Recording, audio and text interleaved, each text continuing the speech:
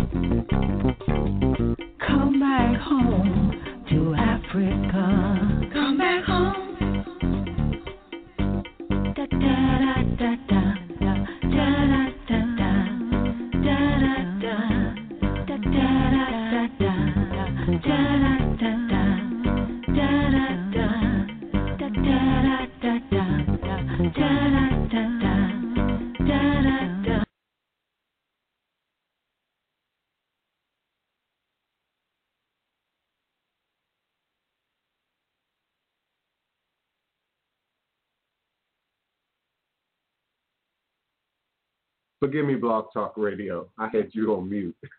Divine, all blessed, peace and love, joy and prosperity, and welcome yet again to another edition of Revolutionary Hoodoo, New Orleans Voodoo Secrets and Recipes. understanding that all is truly indeed a blessing. If you can just see beyond the veils, for it's all just an illusion and a test and one of the greatest divine mysteries of this life cycle. This is my constant prayer, my mantra, affirmation, reverberation, reiteration, and it is my ever-living reality. It is crucial and critical to everything that I do, I think, I understand, I understand. It is my point of beginning. It is my point of crystallizing all that we might experience here on Mother, Father, Earth. And it is my personal place of power and understanding. It is a place where I begin. It's a place where I end all my endeavors, understanding that I and I alone create and co-create my divine destiny, and I alone create and co-create my divine all-blessed reality. And so it is. Ashe. Asheo.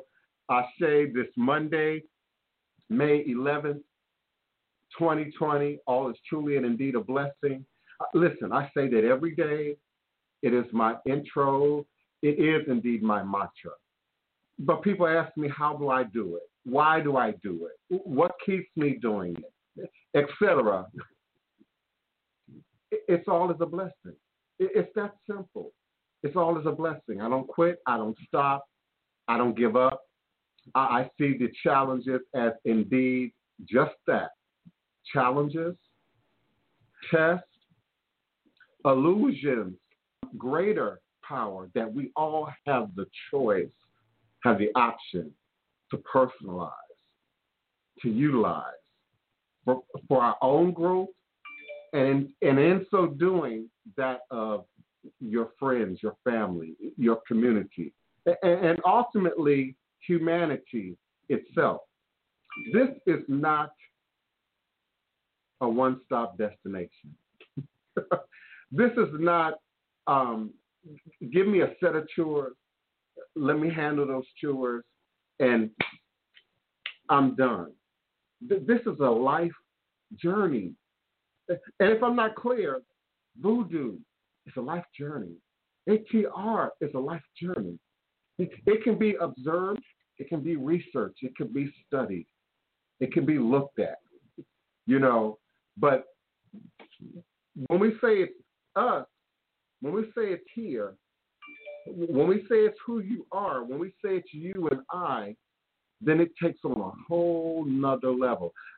I like to describe it as a garden, and you build your box, your planter, your space, your crate, your pot, wherever you might create your garden. And you can be creative in the creation of a garden, by the way. You don't necessarily have to have your crops in the ground. Very few of my crops are in the ground. You don't necessarily have to have a whole lot of space. You just have to be creative and understand the foundational parts necessary for fruition, for growth, for productivity. So you start with a box. We like to call that a sacred space here in this room. And so you have your dirt, and you have your fertilizers, and you have all the good stuff, the nutrients that go into the development of the future flower or fruit or produce to come. And then you plant seed, and not just any seed, the best seed you can acquire. And some of us don't do that well with seed. I like cuttings. I like to get a little trimming, a little cutting, nurture it in some water,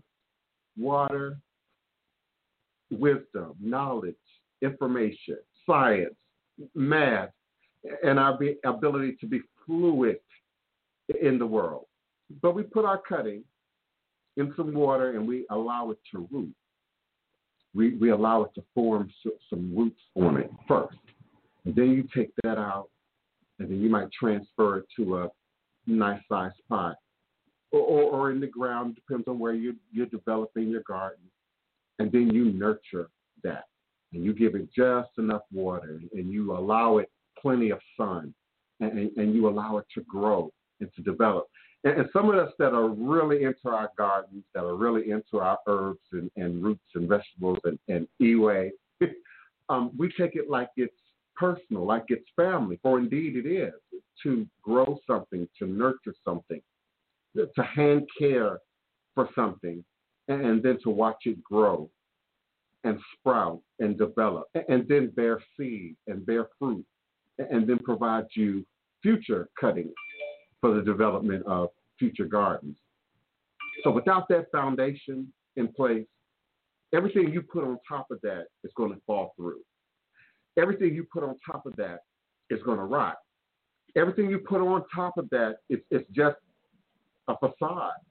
It's just a cover-up if you don't address what's in the ground, if you don't address what's at the root system. And so every day, I say we must acknowledge in all things our ancestors.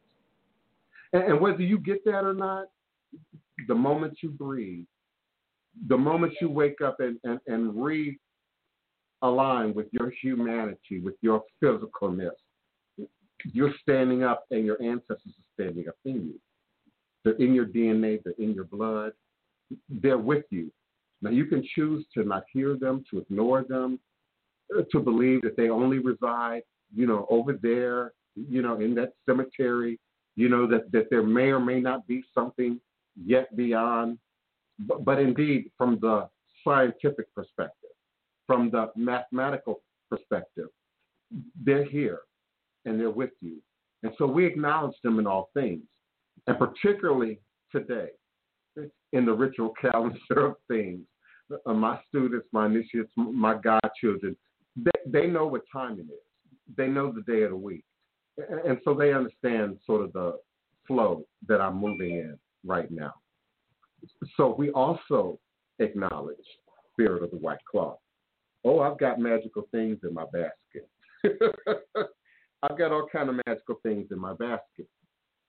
And we acknowledge that great Yami, that great power of women, so powerful that it's seen as more powerful than nature itself, than humanity itself, and it's often misrepresented, by the way.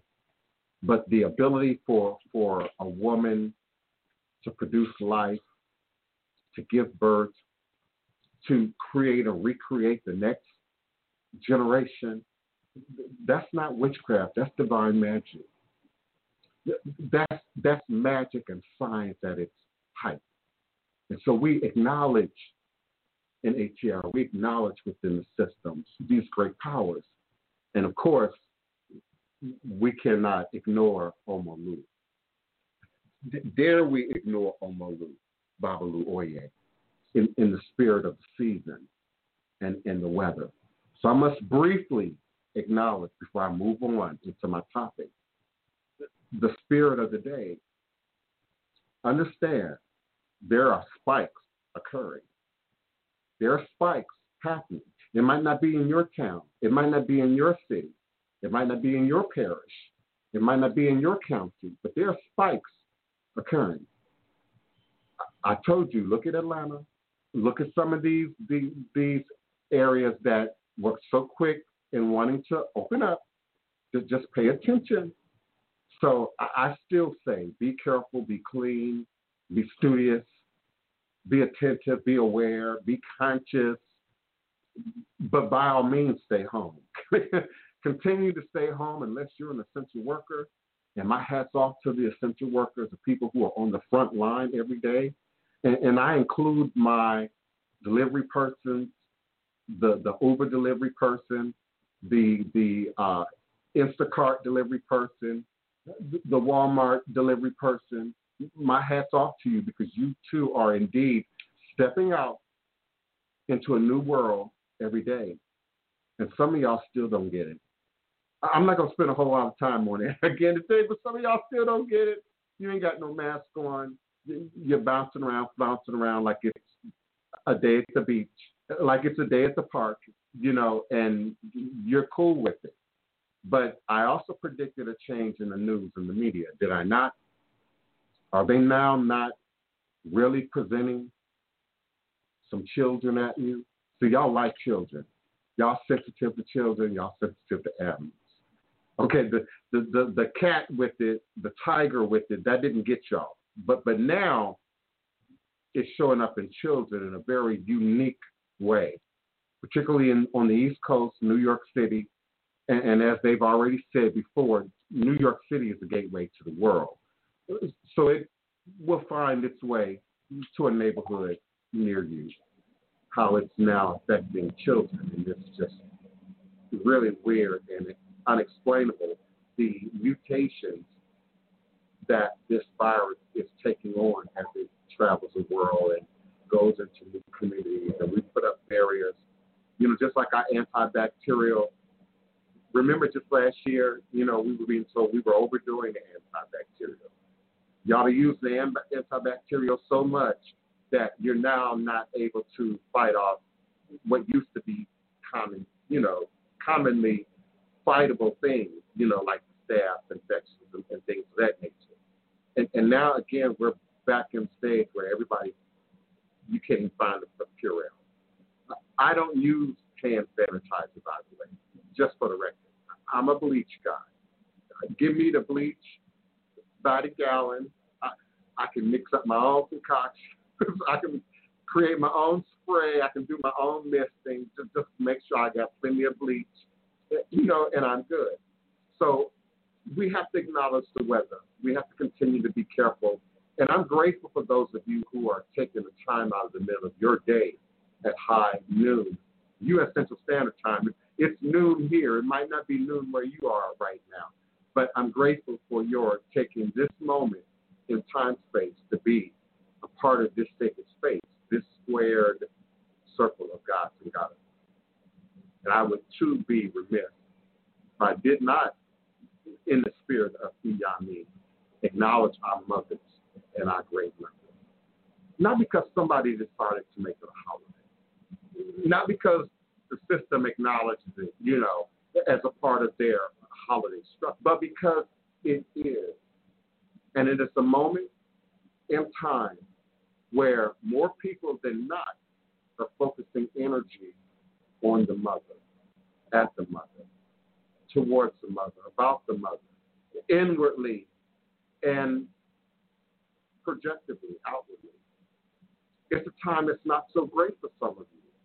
It's a time that triggers bad memories for some of you. It's a trigger point for some of you when we address these holidays, Christmas, New Year's, and Valentine's Day, and for sure, Mother's Day and Father's Day. Many of you know my story. My mother has written her story. My sister Wafani has written her version of our story. I'm yet to write that particular version of the story. But many of you know my story. You know my background ain't been the best. I come from the streets and the hard knocks. I also come from a great place culturally. My Afrocentric edge comes from my mother and growing up in Washington, D.C. in the 1970s. Being there when consciousness was forming, when movements were forming in our community and ultimately in our society. Movements and activities that we now today tend to glorify.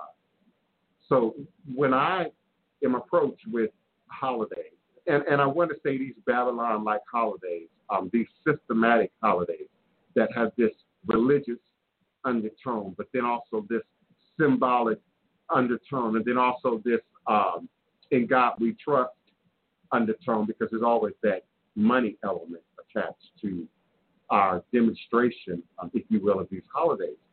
But then there's that population, and I beg to say it's a large population of people who have to push down the past, who are pushing down emotion, who are not trying to think about these holidays and all the trigger points that they register for them. And so I'm grateful for the work that my mother and I have done to heal and to move forward. I'm grateful that my mother is still alive and I still have the opportunity to heal and create a new day each and every day with my mother and the relationship to my mother, and ultimately to my sister and then my family. But for those of you, particularly when we're looking at ancestral work, I often say we're talking about ancestors, not relatives. Don't get the two discombobulated. You know, the emotions are connected. The energetic ties are there. The family ties are there.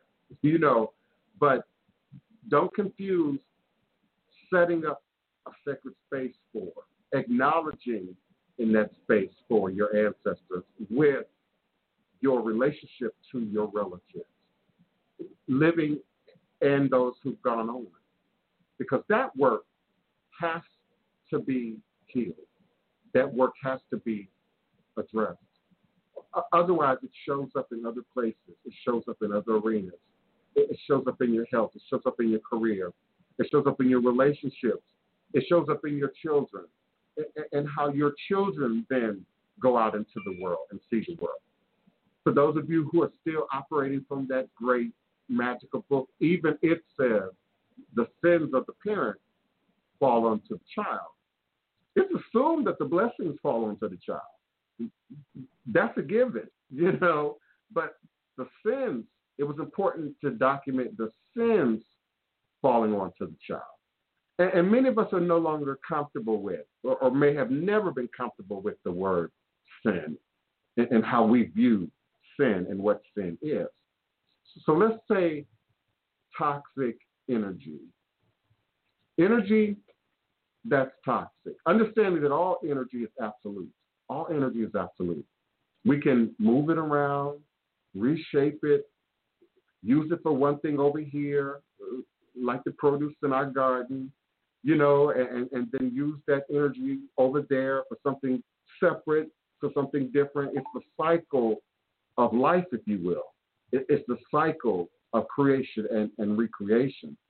But if we don't heal the roots, take care of the roots, make sure the roots are pulling from fresh water, cool water, to cool my head, cool my house, cool my space, but also pulling from nutrients.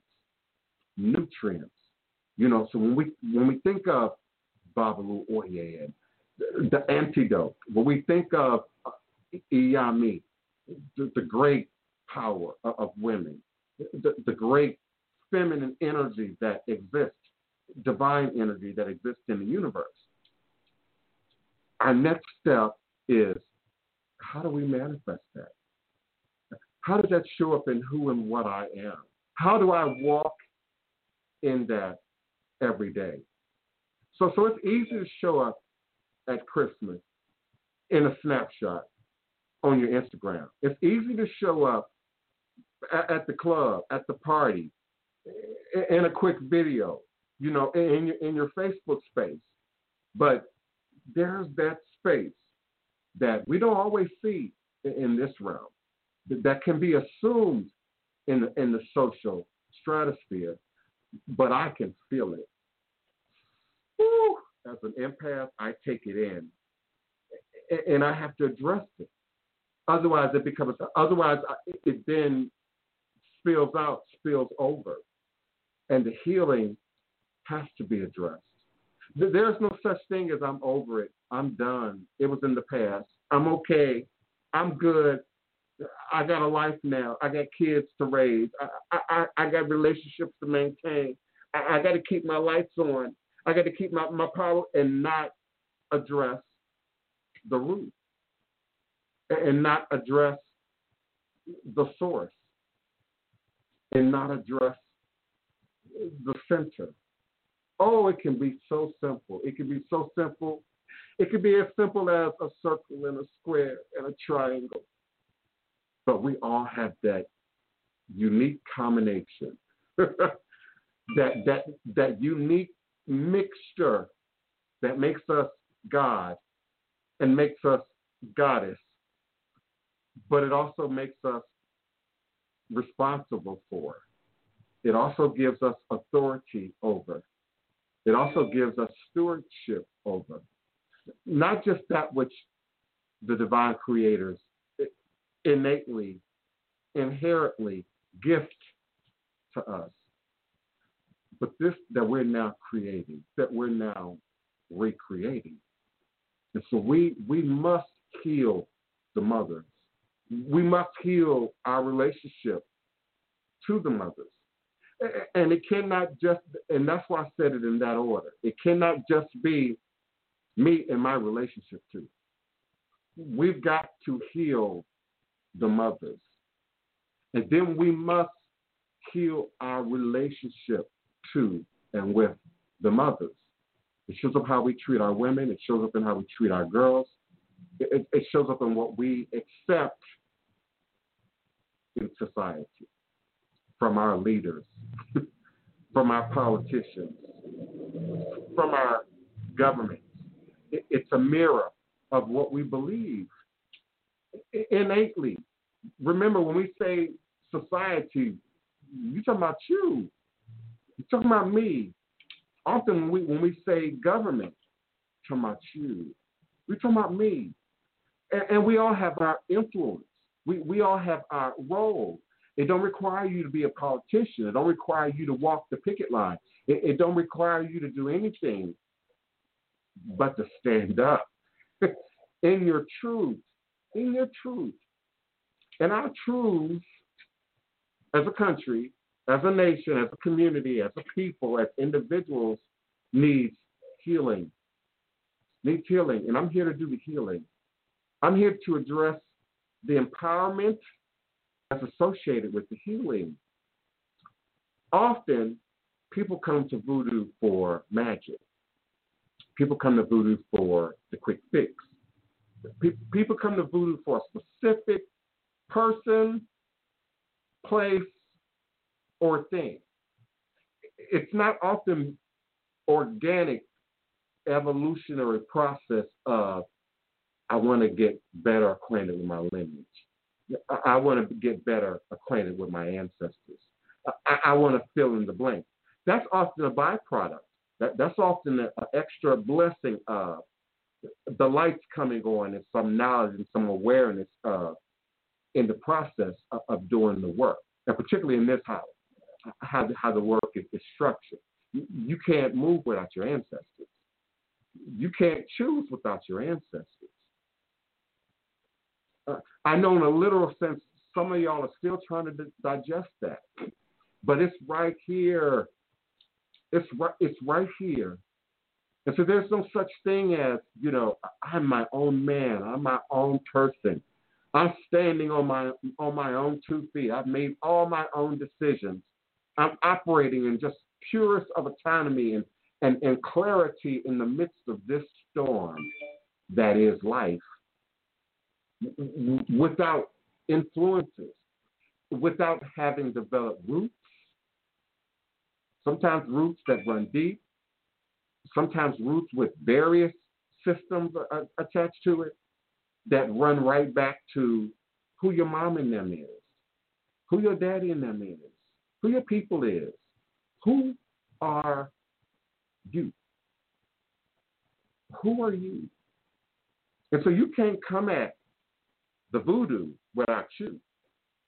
And without getting naked. I love Santeria Experience. I know some of you all are familiar with that book. I love Maureen, I think that's how you pronounce your name, Gonzalez, Whiffler. Love Santeria Experience. Read it, reread it. Me and another reader, Tarot Leo Brown, talking about this particular book yesterday and how eloquently she demonstrates her experience into African religious systems, what we commonly refer to as ATR. Now, if you're familiar with the book, you know she's Latina, she's Hispanic, and she's sharing a very unique and specific branch into these traditions. But I love the book. It's a gateway book. I want to say it was the first Voodoo / Orisha / ATR-oriented book that I read. And I remember the exact year that I read that book, 1986. 1986. I would have been 20 years old in 1986 when I read that book. And it changed my life forever. But as I got on the path, as I studied with people, initiated into systems, gained access to elders and mentors, I learned that she didn't give you anything in the book but her experience. She didn't give you the mystery. She didn't teach you the systems. She didn't give you any of the secrets, if you will. And indeed, someone who's authentically operating in these systems is not going to violate that code. Not for a book, not for fame or fortune, not for entertainment, not on ego, not to be seen as right, in the midst of a social media argument, but it's going to protect the legacy of the tradition. And not because of faith, not because of belief, not because of some occult-like or cult-like power, but based on experience. And let me personalize this, because I say this all the time. I'm not here because it feels good, it looks good, it's popular, it was trending, other folk were doing it. I needed an alternative to the church. That's not why I'm here. That's not how I got here, and that's not why I'm here today. I'm here because Voodoo saved my life. Do you understand Voodoo saved my life? Imagine being 13 and not being allowed to come home until a certain time of day, not being allowed to have a key to your house in a big city like the DMV, the Maryland, D.C., Virginia area. Then imagine being a runaway teen on the street at 14, 15, 16. Where do you go? What do you do? Who hires you at that age? What do you eat at that age? How do you secure housing at that age? You rely on the system if you're smart, if you're aware, if you know how to navigate, or the streets raise you, as they say. The hard knocks, as they say. So don't get it confused. My mother's college educated. One would say I had a quote unquote middle class upbringing around other middle class people. The Cosby Show. I knew those people. Those people lived across the street from me. Those people lived next door to me. Those people lived on my block. That type of family was something that I saw every day. But I also saw heartbreak, tragedy, fear, abuse, violence, and then I'm on the street. So don't let my linguistics confuse you. Don't let my poetry confuse you. Don't let my great articulate style confuse you. Don't let my knowledge and wisdom confuse you. I'm from the street, just like you. I've been through hell and back, just like many of you. You wouldn't even begin to understand. You would begin to understand. If my background wasn't extraordinary, my sister, my mother wouldn't need to write 3 books, nor would the books be successful. But they are, because the background is that extraordinary. So I'm not impressed by fear. I'm not impressed by anxiety. I'm not shut down by the challenge. I'm not shut down by the emotion that is often brought up when working with ATR. And it's not something that people say, it's just a feeling you get. We all want the good, fluffy stuff. We all want to bring my man back and help me hit this number and the quick flash and show ATR-based traditions. But how often do we see the work beyond beloved Iyanla Vanzant? How often do we see the work being demonstrated and then brought out? So where people can see that there's an option here. There's a way around this here. And I know sometimes people think, man, he must have the best life and he don't seem to have a problem in the world. And he seems to be doing, his voodoo thing. And all of that is relatively true, relatively speaking. But I don't want you to forget where I came from, because I can't. The Mother's Day and the Father's Day and the Christmas, all of that brings all of that up, just as much for me as it does for you. And so in the context of this conversation, I can't skip over the topic of mental health. Mental health and demonology. And this fertile soil that is Western culture, it is ripe for mental health, for imbalance, for dis-ease. Okay, it's ripe for it. And the visual message, the subliminal message is, take a pill, send me 1995, and in 30 days, you too can be sexier and have a better body and be richer and be, younger and whatever, And so we now believe that's life, that's everything.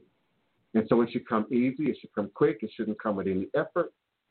And no offense to my religious folk, whatever your religion is, but I want to speak to the witches. You got to go through the fire, right through the middle of the fire, not over it, not around it, standing by walking through the fire. Not just reading the books, not just following instructions, not just allowing myself to receive whatever is being offered by the elder, by the mentor, by the moment, by the experience, but by walking through the fire. Walking through the fire. And so you can't fear the work. You can't fear the uncovering and discovery of that which we would rather keep. That's Gade, that we would much rather keep buried, that we would much rather keep sealed in that coffin, tucked away. Ooh, it's over and done now. Let me move on. Life goes on. No. And that's what Getty comes to remind us. No, it's not buried away. It's not tucked away. You can't just forget it now. You stop, whoever I'm talking to, because I don't know who I'm talking to right now. Stop saying I'm healed. I'm okay. I'm fine. When that really means I don't want to talk about it. I don't want to think about it. I don't want to address it. I don't want to, because that's walking through the fire. That's walking through the fire. And so I present in a multitude of ways how to address those spirits, how to address those demons. Sometimes you got to use your imagination. Sometimes you got to do the inner work. Suffer is a tricky word, but I get you, Keon. I hear you. But suffer, I don't choose to suffer. Does the athlete suffer? Remember I gave that analogy? The athlete chooses to put a certain amount of discipline in, a certain amount of work in, a certain amount of sweat and stress in, aching muscles and whatnot to be an athlete. So be careful about our words. Did I suffer as a teenage runaway kid on the street? Depends on your vision. Depends on your view. It was also some of the greatest times of my life. Meeting people, being out in the world with nowhere to go at any particular moment in time, space, only to humble yourself to spirit, to trust spirit, and to trust the ancestors to move through humanity on your behalf. Some of the most powerful people that I've met who changed their life and my very existence would not have been in my path without the journey, without the challenge of the journey. So I understand, I do, beloved, but I want to use the word suffer. Yeah, it's a transformation, it's a transmutation. When the infant is coming into the world, brand new, born, screaming and howling, you know, how, man, how stressful that must be. You know, a child can't see, that, you know, hearing, and now this light is in its face, you know, and knows that there are other people present but can't distinctly make out. You know, just imagine what the infant must really experience coming into this world. And so spiritual growth, spiritual evolution, spiritual transmutation, spiritual transformation requires work. It requires work. And it requires being conscious in the work. You can't just, you know, let me check off 1, 2, 3, A, B, C, and get done with this list. You got to be in the moment. You've got to feel each part of the process. You got to allow yourself to sit in the truths as they come up. And that's why we get therapists and counselors and psychologists and psychiatrists and spiritualists and ministers to help us to then address what's being flushed out. Water will move things around, baby. What's coming to the surface. We have to then address that work to grow, to be bigger, to be better, to be empowered by it, so that it isn't just the tragedy of my story, so that it isn't just some negative baggage, you know, that I might have to carry around, you know, but then becomes a reverberation to, it helps to give momentum to that swing of blessing that the universe then is throwing your way. You know, it's now sending your direction. And so stay up in your work. I know I said a lot for 45 minutes. Let me check my chat. Greetings, one and all. Thank you so much, Keona D. Carter, our beloved moderator and co-host and assistant, for helping me to sort of maintain things in the chat. Yes, Neophyte Bokur, you don't work, you don't eat. I mean, it's a biblical frame of reference because it's a spiritual frame of reference. It's a universal truth. I don't care what indigenous culture you're pulling from. I don't care what system you're looking at.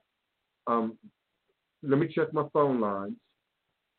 Area code 323. Area code 323. Welcome to the show. Who's calling, beloved, and where are you calling from?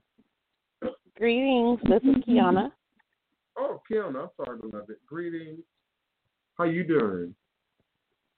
All is a blessing. This is another great episode. I'm glad to be tuned in. And this is great. This is great content. But I was wondering if there were anyone, if there was anyone on the line holding for a live reading. No. My phone line is 845-277-9143. Of course, if you have a question, comment, or request, do press the number 1 on your telephone keypad. But as far as I know, no one is actively seeking online reading at this time. But I appreciate you reminding me to mention that. Loud on air. Thank you for... Well, no, because I was wondering for me, if you want to keep talking, but I'm about to go and pay, because I want one. Okay, well, I don't get that ding, I don't have a ding from a PayPal. So, no, I'm going on right now. Thank you, beloved. Give me a moment. I'll be back to you. And I welcome anyone who might want an online, live on air reading using a diversity of tools. I will be more than happy to assist you. Just send your donation, your $45 donation to my PayPal, paypal.me/The Divine Prince. And I'll be more than happy to assist you with that, to help you with that. I had a very interesting weekend. I talk to other readers, other practitioners, not necessarily my godchildren, but just people out there in the community. Kiana, you might have some understanding to some degree of what I mean. Some of the people that you suggested, other people who are doing, spiritual broadcasts and what they might be saying and what they might be presenting. And it was a trip. It was really a trip. There's a thin line between entertainment and spiritual work. Seriously. And I think to some degree, anytime we get on camera, and I'm talking about your camera, your digital device, your laptop, your webcam, there is indeed an implied element of entertainment there. You might not be posting for entertainment, but your viewers are often looking at the post from its entertainment value. And sometimes it's your pain, it's your story, it's your moment in time. And we swipe to the left or we pick and choose often based on its entertainment value in this internet space. We make a distinction between, what I'm looking for a coupon or I'm looking to buy, Airbnb or rent a car or something. And then when we get into the spirit realm of things, how does it look? How entertaining is the background? What all is going on in the frame? How much technology can they apply to their demonstration? And it can all be distractions from the truth, from the information, from the knowledge that you might be seeking. On the beloved, what's your question? How can I help you today? The phone was cutting out. You know my question? Yeah, I said, how can I help you today? No, I just wanting to know like the time frame on, the business and when is it going to start picking up? Because it's picking up slowly, but I'm really ready to be at the height of it, and so I'm kind of wanting to pace it. I'm signing in right now to PayPal. Oh, okay. Because I was going to say, girl, I don't see it. But thank you. And you no, I'm signing in. I haven't paid it yet. You just reminded me to add another element to that. So for those who are listening, who might get the on-air $45 reading in the future, make sure when you send your donation that you enter, and it might be information you want me to know for your reading, but not say out loud. So put down your name, maybe. Put down your birthday, maybe. And then write down, I'm calling in now on air to ask about career, love and relationships, business, etc. And that will make this process smoother for us all and not, become so much of a technical infomercial for those of you who are listening. Time frame, as you know, Keon, is very different right now, and particularly because of the season that we're existing in, and that's Miss Rona, the coronavirus. And so all my time frames have been altered. Traditionally, and I've been doing this type of tarot reading for 40 years, traditionally my time frame is 30 to 90 days. 30 to 90 days. But in the case of coronavirus, I literally couldn't eat, couldn't sleep, was up for a few days, was distressed because I didn't know how I was going to now provide my quote-unquote guaranteed professional expert readings and consultations and not be able to give a clear definition on timing. So I did a divination. I did several divinations. And what came clear to me was 3 months, 6 months, 9 months.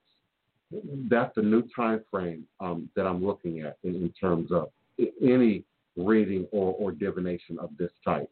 Now, I can go a little bit further into the past. I can go a little bit further into the future. But that time frame is concrete. Now, in your first position, beloved, is the Queen of Swords, and she's inverted or upside down. And anytime you have an upside down card, it represents what you don't directly control. It affects you, and you can indeed affect God. We can pray to God, placate God, beg God, plead with God, and God or goddess can absolutely respond. But it's not going to change destiny. It's not going to override God's divine understanding, which exceeds our limited earth plane understanding, our limited position in the cosmos, for instance, in terms of timing. So your upside down card, particularly one in its first position, is always going to be governed by, controlled by the goddess and then destiny. And we believe that God writes destiny. And as my mama likes to say, Evangelist Savage, God speaks in a soft, still voice. It's not going to argue with you. It's not going to shout. It's not going to put up a flashing sign, hey, Keona, it's Wednesday of next week.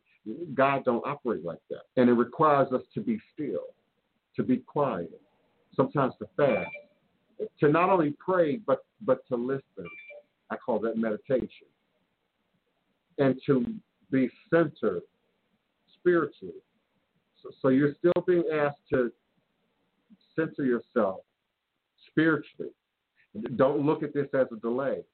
Look at this as an opportunity to do more of some sort of work. Now, she's holding a sword, legalities, commitments, contracts, what we're obligated to, what we have a sense of loyalty to, what we have a sense of commitment to. In the perspective of your question, indeed, some form of contractual agreement, often what we would sign with a pen, but we could also make verbally binding contractual agreements. Like, I'm going to get you that money on Friday. That's a verbally binding contractual agreement, and you expect your money on Friday, and no shenanigans. So that is your swords, but it's, again, being directed by something not directly in your control.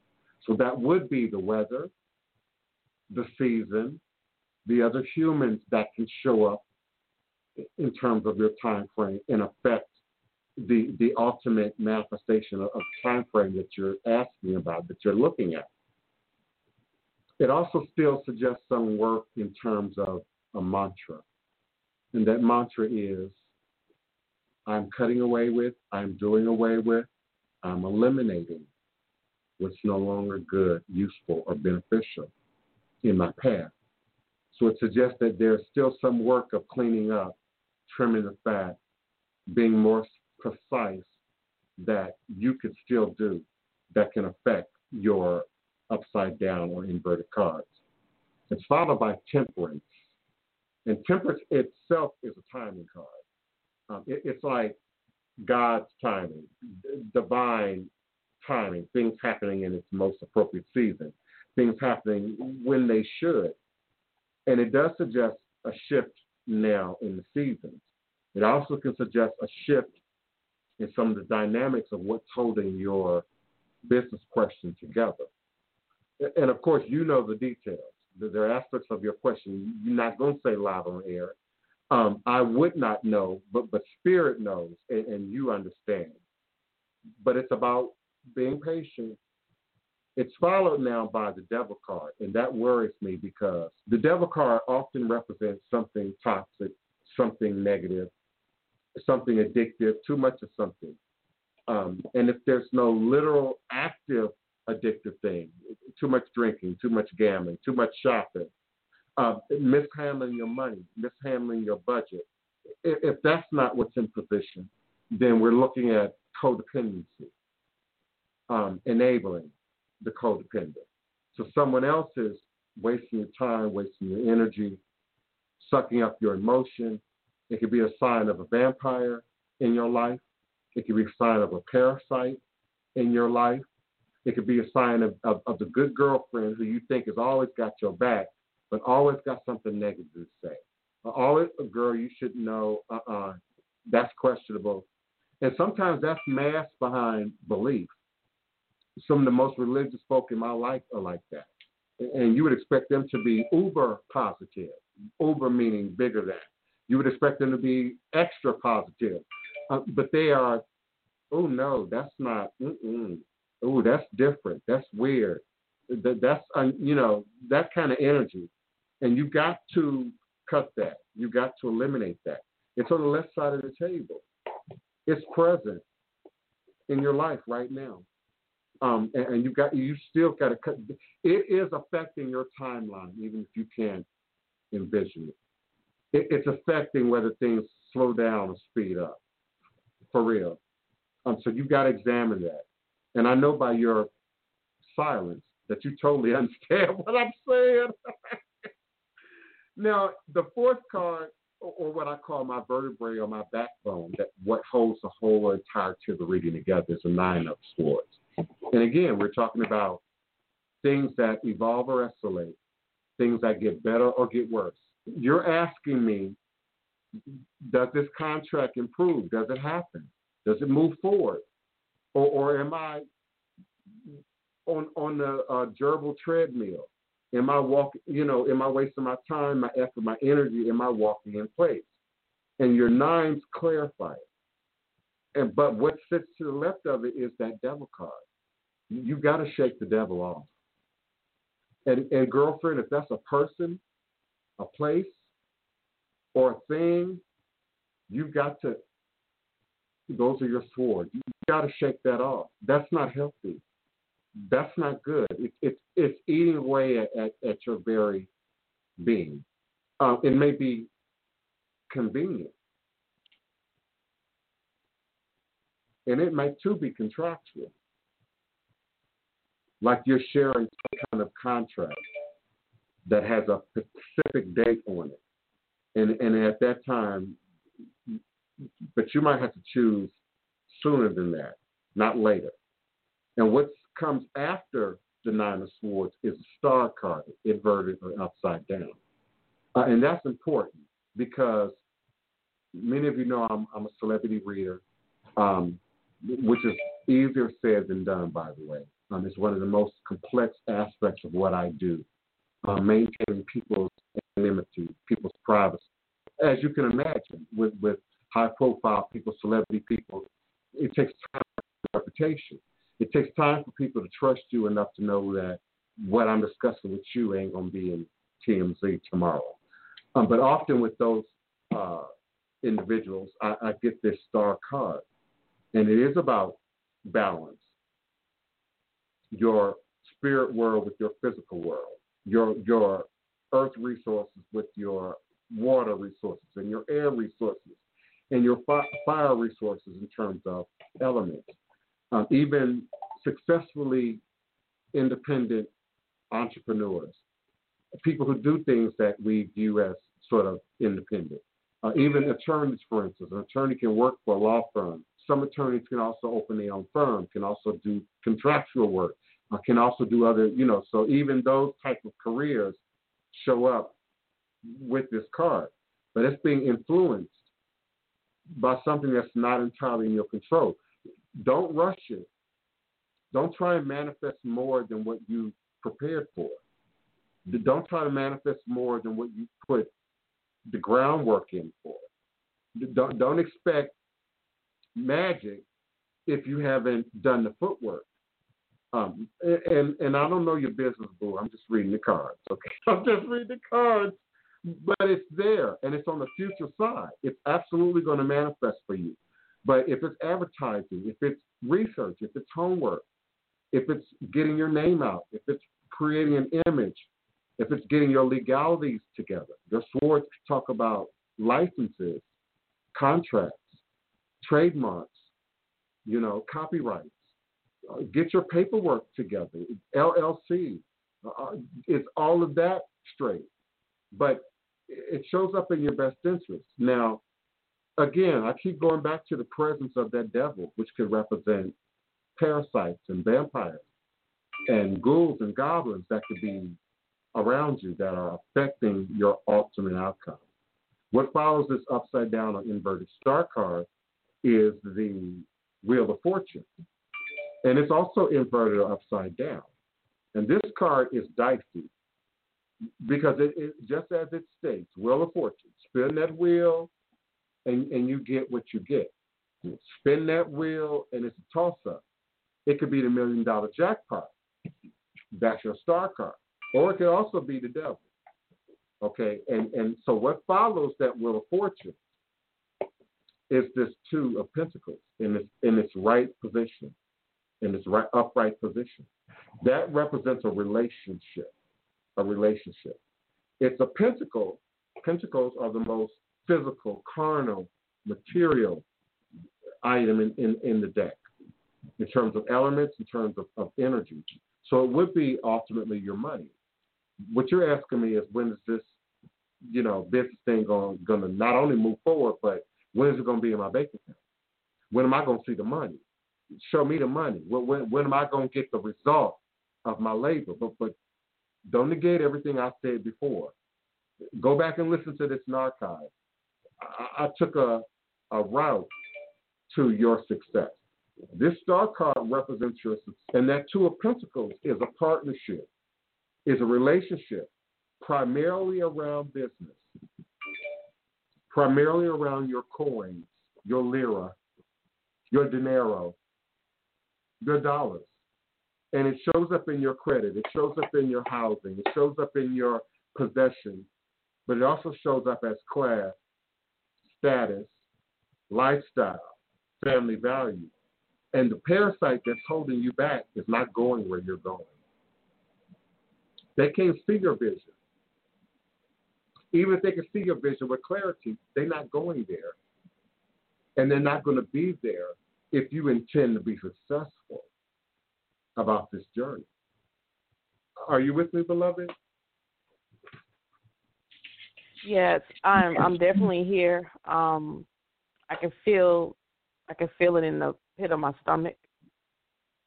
At first I had tears running down my face because the Spirit is speaking, and I already know you're the real deal, but I wasn't going to interrupt because I value the setting. I value the spirit guides that are coming forth in this energy, so I didn't want to interrupt with my thoughts, and I just wanted to be tuned in. But I heard everything you said, and this is not a marriage.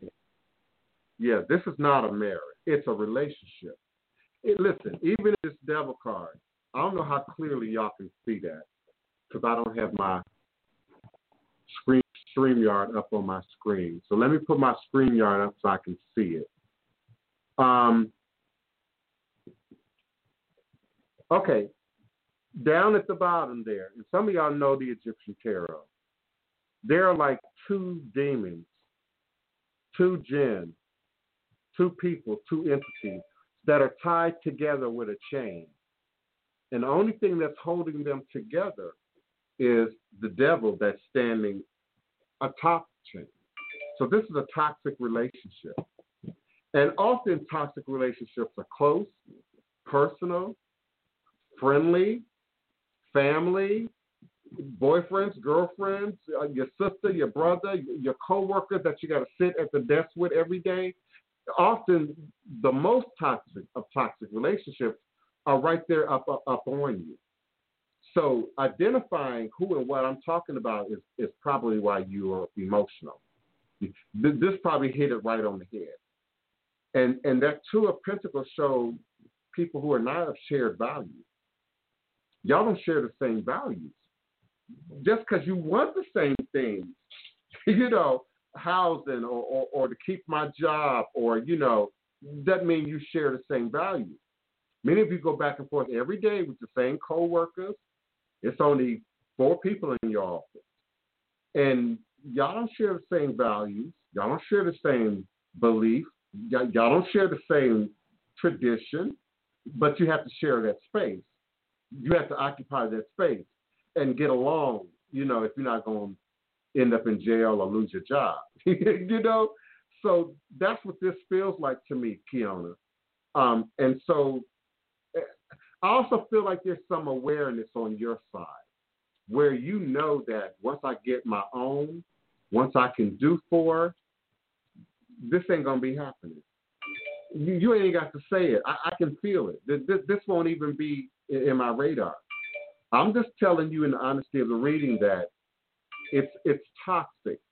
And so that could represent something that could follow you if you don't handle it. Meaning, you do cut this relationship. You do move on. You do occupy your own mind space. But then whatever created the dynamics that allowed that to happen in the first place, it duplicates itself again. And so that shows up in relationships, partnerships, jobs. Some of y'all keep getting the same kind of job that keep working your last nerve, that keep breaking you down to your last bit of energy, only to quit or get fired and then go get another one just like it. Or then go and get another relationship just like it. And it's a following of a path. And that's why we need to heal our mothers and our relationship to and with our mothers. It is critical. It is critical. It is critical to how we function intuitively, spiritually, emotionally, energetically. Our fathers come through, but a very different energy, a very different polarity. But that ability to heal and to cut that which would otherwise harm you, pollute you, and do it in love, and not do it in aggression, and not have to go through like a warrior and chop everything down with a machete or burn the whole house down. And it's an art. It's an art. One of my things is I don't hang up on a client. I don't end it with a client. I don't divorce a client. I just don't do that. Because people have issues, people have problems, people have challenges. So I always allow that doorway for people to come back and heal, come back and address, to be able to come back and say, okay, I just didn't see it before, and now I do. So that's the danger with the power of Iyami, because you can literally create and recreate the reality you want, beloved Kiona. But if you're not clear about what don't serve you, then it can become luggage. It can become, if not a person, a type of person that you keep running into on your journey. Learn to say no. Learn to say, listen, I can't do it right now. Just let me sit quiet for a minute. Just let me have my moment. You got to learn how to do that. I've learned how to do it with my mama, my sisters, my brothers. So certainly it's easier for me to do it, in business or out in the world. But I feel like I'm having deja vu, like I've said this to you before. You feel confined to me. You feel pent up to me. And so you got to get your own space. You got to create this business in your own space, in your own framework, in your own design, in your own image, literally and figuratively. It's got to mirror you. And those around you have to resonate and vibrate the best part of you. So the danger of being the enabler is the enabler cares for people who might otherwise represent the worst part of themselves, or if not humanity. Oh, I have pity for the animal. I have empathy for the homeless person. I have empathy for the person who's struggling. But there's a reward there. You might not do it to be seen. You might not do it for the reward, but there is a inner reward for caring for and giving for. And that's how people get locked into the codependent, addictive-like relationships and behaviors. Because there is that part that's honeymoon-like, that's good and pleasant, and, we get along, and we can talk about it, and we can share, and, But then there's that other part, the minute you say, but let me get serious for a moment. And then they shut down on you. Let me talk about me for a moment. And then they can't hear you. You have to pay attention to those cues. And now I'm not talking to you, Kiona. It's somebody else out there that needs to hear what I'm about to say. If every conversation is about their problem, every conversation is about their relationship, If every conversation is about what they're going through and you're listening and you're being a support and you're the amen choir, oh, yeah, girl, I understand. I don't blame you. But the minute you say, well, let me share my opinion. The minute you say, well, let me talk about how I'm dealing with, and then they can't hear you, that's the end of the conversation. You might as well be a therapist. You might as well be an unprofessional, unlicensed counselor, because now you're just an ear. And sometimes people just want to hear themselves talk. Sometimes people just want to be right, feel right by project, and then you agreeing, and then you saying, yeah, it's okay, and then you going along with it. Very few people expect the challenge to, well, just maybe I don't see it that way. Well, just maybe you might be misinterpreting, what's being said. Listen, that's how you test the tin. Listen, my mama taught me how to study the Bible. My mama. And so even as a voodoo priest, even as a spiritualist, I can connect with that energy, with that message. And the magical book says you got to test the spirit. You got to test the spirit. Your spirit and those around you at any given point in your journey, because all things are not organic. All things are not natural. All things are not a normal part of the process. And we live in a day and time right now where people don't even want to talk about the devil. People don't talk about Satan. People don't believe in the devil anymore. Or now it's a joke. Or now it's pop culturally somehow acceptable. So it's in what you look like. It's in your dark nails. It's in your, whited out pupil contact lenses. It's in the bleaching of your hair or getting, elaborate tattoo work done. It's all this sort of selfish, surface, presentation without ever touching the root, without ever touching the energy, without ever touching the pain. That's where the pain is. But that's also where the work is. If it makes you emotional, if it makes you cry, if it makes you feel something, there's something there to either be embraced or addressed. And that's when we know we're doing the healing work. Successful healing work that don't require you to get caught up in any kind of loop, time loop, where we have to repeat cycles, repeat people, repeat energies, to have that deja vu. Oh my God, I've been here before. I've been to this crossroads before. I can't believe I'm going through this again. We all have the opportunity to get off that bus. We all have the opportunity to stop the karmic cycle of repression and repeated activity to readdress, to reheal, to relook at what we have the opportunity to stop in one absolute moment and then lay down for eternity and then lay down forever. I'd much rather walk through the fire. I'd much rather confront. If there's a problem, an issue, a complication, I'd much rather be alerted.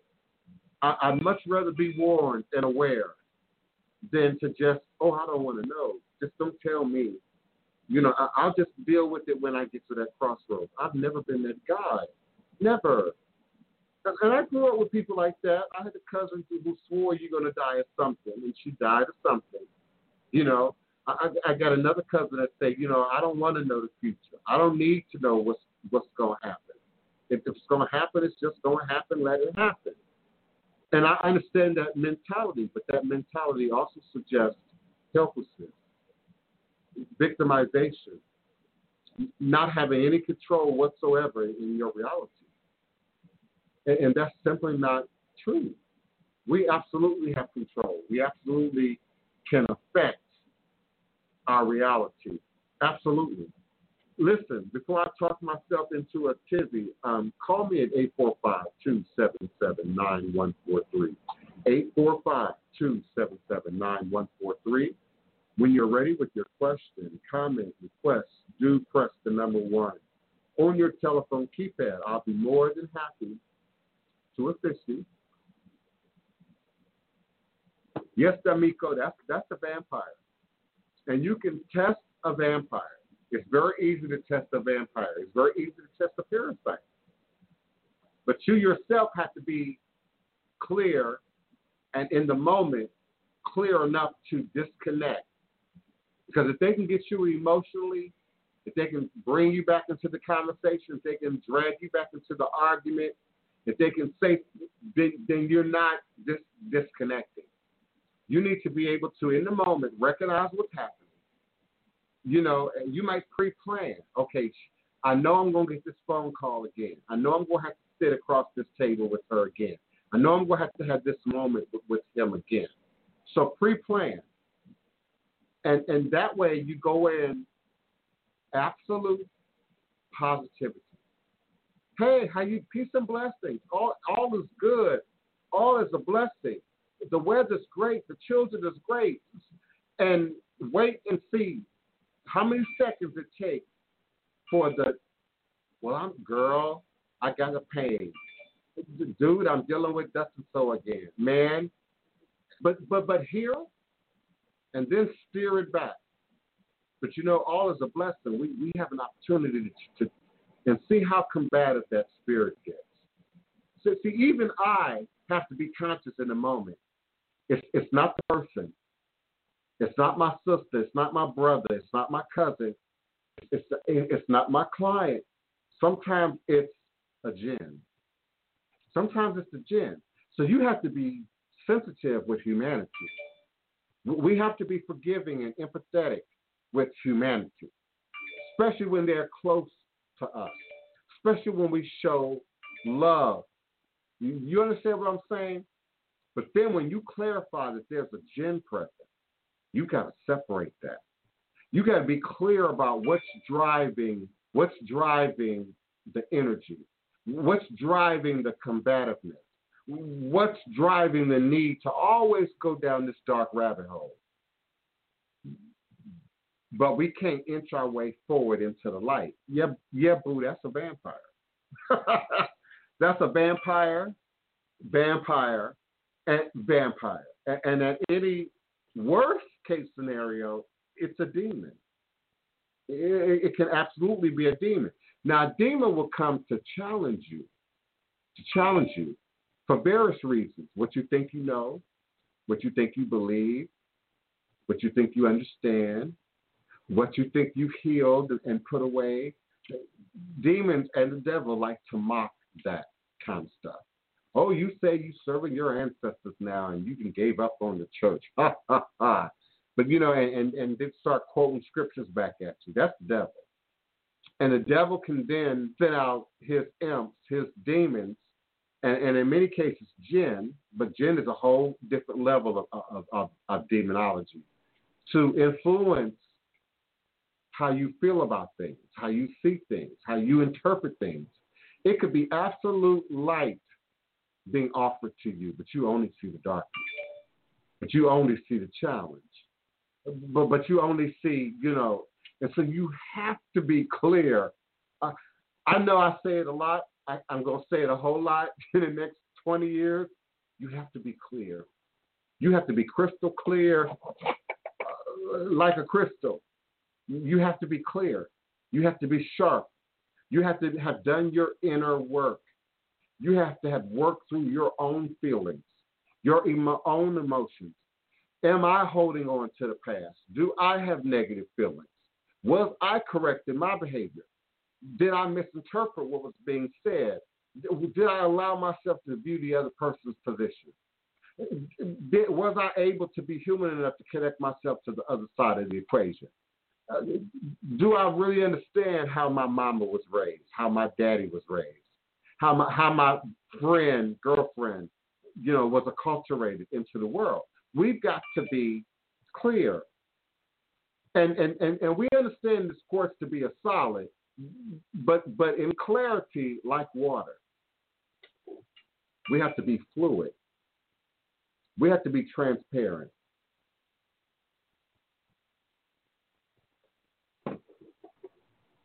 And we must flow because life don't stop. It don't slow down while you go back and pick up the sixth grade. Life keeps moving. The world keeps spinning at an alarming rate if you understand the math. We're spinning fast in the middle of the universe on this on this blue marble that we call Mother, Father, Earth. So life and experience and time never stops, never slows down. But we, being the gods and the goddesses of humanity that we are, have the ability to cross over time space. And so some of you are stuck in the past. Some of you are stuck in a time loop. Some of you are stuck at a particular place in your progression, spiritual growth, in your emotional growth, in your mental growth. And so all you see is a repeat of that clip of video. All you feel is a repeat of that clip of video. And we've got to stop. Pull the line and stop this bus. Stop this train. And at some point, be willing to get off. And do the work. I can't speak on mental health enough. As an empath, I absorb it. I take it all in. I've experienced it. I know it. I can identify it. I know it when I see it. But I'm not a professional. I'm not a psychologist. I'm not a professional psychiatrist. I'm not a professional therapist. I am therapeutic in that we're dealing with spirituality and religion. But the problem is, with religion, particularly black folks in religion, we don't need a doctor. We don't need a therapist. We don't need to see an MD. All we need is Jesus. And those of you who stepped outside of the Jesus thing, you think now all you need is your consciousness, your stack of books, your great library of reading without doing the work. It's not many people who can self-initiate. It's just not. It requires you being able to be objective and sometimes view even yourself as third party. Stepping out and looking at you and the person, place, or thing or subject matter that you are addressing, but then you have to be high enough, elevated enough to be able to look down and say, okay, I see that perspective, but I also see how I'm acting, what I'm doing, what I'm bringing to the table, what I'm manifesting. And so, we've got to look at the body. We've got to look at the diet. We've got to look at what we're eating, what we're drinking, how we're living, how we're thinking. And in some cases, we got to cross that mental health road. We do, particularly right now. I'm shuddered to think about PTSD as it relates to coronavirus for months, if not years to come. Me and my mom talked about her being in her prayer and meditation and looking at the experience differently from day to day. And we know things today we didn't know yesterday. We experience things today we didn't experience, the day before yesterday, I should say. And so every moment is an opportunity to readdress, to realign, to get clear about, And I often look at it and look forward in ritual work, when I'm working with my ancestor work and divination clients and students, I'll say, as frequently as you contact me, I need that updated photograph. Because one who believes and understands their relationship to the ancestors is doing that work every day. It's operating that space every day. And if not every day, at least every 4 days, and particularly today. And so I look for evidence. I look for signs of movement, signs of activity. And people wonder, how does he connect that?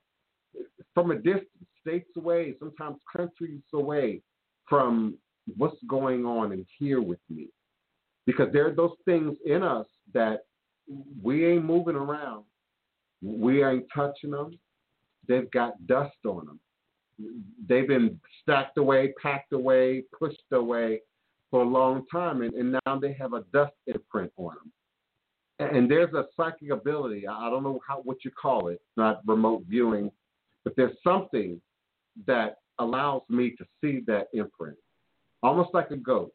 The very thing that you want to hide, the very thing that you don't want to talk about, the very thing that you don't want to address, all this energy sticks to it.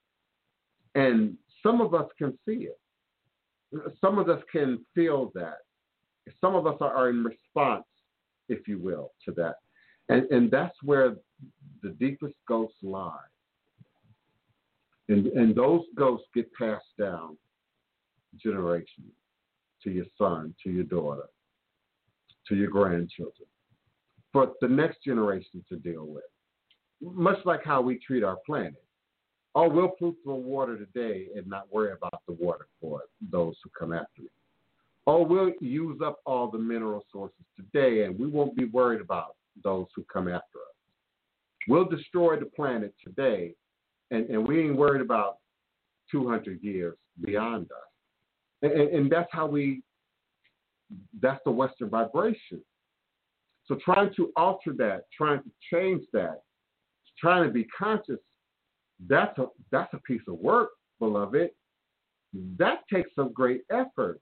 That makes us extraordinary in this room. That makes us gods and goddesses in this room. That makes us magical in this room. Understand. This world doesn't even provide the incubating environment for that work to be done. We've got to choose to want to do it. And we choose to do it. And then we meet here and we share in this space and we give in this space. Forgive me, Keon, if I'm missing what's going on in the chat.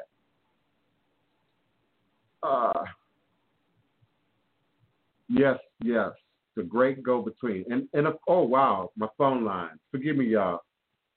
Oh, I got several hands raised. Okay, area code 612. Who's calling and where are you calling from, beloved? Hi, this is Sterling. I'm calling from Orleans. Can you hear me? Yeah, I can hear you better today. Welcome. How are you? I'm doing good. How are you? All is a blessing. All is a blessing. Give me your question. Yes. Or your comment. We were talking about basically earlier sins, like being passed down through the bloodline. And I was just wondering if a person does like the shadow work and the healing of the generational trauma prior to them having children, after they have children, will those generational curses or traumas come back, or will they be eradicated? To some degree, your question would require me to assume that the subject of your question, is absolutely doing the work, 100%. And look at that. Let's look at that from a different perspective. Ain't none of us perfect. All of us got flaws. All of us got issues. All of us got character defects. All of us have stuff that we need to continue strive to improve. And even if you say you aren't, you have to at least be aware to be the person who can say that that's not me.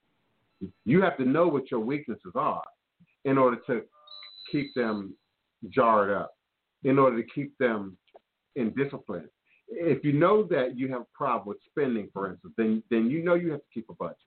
Then you know you have to put up certain gatekeepers in position for yourself to prevent yourself from overdoing it, from crossing the line. So it would have to be assumed that the person who is indeed doing the work is a perfectionist and is covering absolutely every possible thing that can be imagined. And I don't know that that's absolutely possible. There are always going to be things in your family, in your bloodline, that also skip generations. And so you might not always be aware. You might not always know of what's hiding in your dad's seed, what's hiding in your mom's egg, if you will. You aren't always aware. And let me use a common example so that makes sense. High blood pressure. We know that high blood pressure is generational, runs in families. It has everything to do with lifestyle, what you eat, what you drink, how you live, how you learn to process stress. And that's passed down generationally. So Sterling and I could be vegan and eat really well. Now Sterling might have been raised a vegan from birth. Ain't never had no meat. Ain't never had no chemically processed anything. I might have become vegan, at 20, 25, and so we have opportunity to obviously to shift our lives to be healthier, to be more energetic, to be more creative, but that does not necessarily now wipe out the footprint of that came before. I was diagnosed as diabetic in 2000, 20 years ago, in the year 2000. I am probably one of the healthier people in my family in terms of body weight, body mass. I eat every day. So I wasn't expected to be a diabetic, but it's in my blood. It's in my genes. And genes don't always happen to every child of every generation. So my sister, Honey, is not diabetic at all. And my father's children, as far as I know, I'm not aware that any of them are diabetic. So I may very well be carrying a very specific note, a very specific code that's traveling through my bloodline that I now have to address. Now, I can heal it, fix it, repair it for myself. Absolutely, that has some effect on your children. There are scientific studies that have been done, marijuana, for instance, and the effect that the marijuana user, smoker, does that affect the egg in a woman's womb? Does it affect the sperm in her body? And so research has been done on that, and then how does that then transfer to the children? Something else that many of us are probably a little bit more familiar with, at least from a pop cultural perspective, is crack and the crack baby. So we know that the parents that smoke crack, father and mother, can then pass that down to the child, and the child can either be born with active crack addiction or withdrawal, or then have those symptoms show up in other forms in the body, other forms later in life. So, yeah, can you heal your bloodline? Absolutely. Can you prevent things from passing down to your children? Absolutely. But you absolutely would have to be God. You would have to be perfect to ensure that nothing, how many times have we heard the parents say, I don't know where that child came from. I know that child came out of my womb, but she don't think like me. We ain't nothing alike, and it's not always a negative thing. You had that child that's born, that's specialized in math and so smart in science, and, she's already in her second year of college, in the 11th grade, and this, it's a lot of powerful black women out there with great intellectual powers. And so that's passed down. So then that abuse. We look at great goddesses like Iyanla Vanzant. Iyanla Vanzant has publicly shared her dark side, has publicly shared her shadow work. So whether you like her or not, or if you think she's great as a therapist or not, acknowledge her doing the work and doing the work out loud, out in public. And then having a child, keeping in line with your question, Sterling, who might be totally vibrating from the other parent's genealogy, or one particular parent from the other parent's genealogy, which is why I'm the only sibling that has diabetes. None of my other siblings have diabetes. as far as I'm aware of. So, yeah, you could do a great deal of work. You could do a great deal of cleanup, but don't expect perfection. It would be like you then cleaning up the entire world on your own and by yourself. It's a great dream. It's a great idea. But it's something that only the God itself, the God or goddess of the universe itself could say, if I could just clean it up for everybody, but for all of humanity. But do you? Sterling, give me a moment. I'm going to come back to you, beloved, because there are other people more so than normal on the phone lines right now with their hands raised. So I do want to address everyone in a timely manner. Area code 610. 610. Who's calling and where are you calling from, 610? Shayna, I'm calling from Pennsylvania. Peace and blessings, beloved. How are you in the PA? I'm doing good. I have a question. What type of questions can we ask? Spirituality, religion, voodoo. How can I help? If you're wait. Wow. If you're calling about a reading, then please follow the instructions that Kiona has given in the chat. Send your $45 donation, and I'll be more than happy to do a reading for you on air. But people are asking questions that are not necessarily reading related. Kiona was the only one that we did a reading for. So what's your question? Okay. My question is that voodoo love spells really work, and if so, how long does it take? Listen, spells work. Not just voodoo love spells. Spells work. My problem with spell is spells can be temporary. Spells can be illusionary, meaning it looks good for a certain amount of time. But when that's happening, you have to be addressing the work. So often, I'm going to assume you're not talking about me. I'm assuming you're talking about in general or other voodoo practices. And then I'm going to bring it back to me. With me, I'm going to start with me. You have to address the root. You have to. How can you guarantee success in ritual spell work, guaranteeing the ultimate outcome and not expecting it to be temporary? You shouldn't have to run from practitioner to practitioner. You shouldn't have to do it more than once. You shouldn't have to keep doing it over and over and over again. So if the practitioner is not doing qualified divination, that's a must.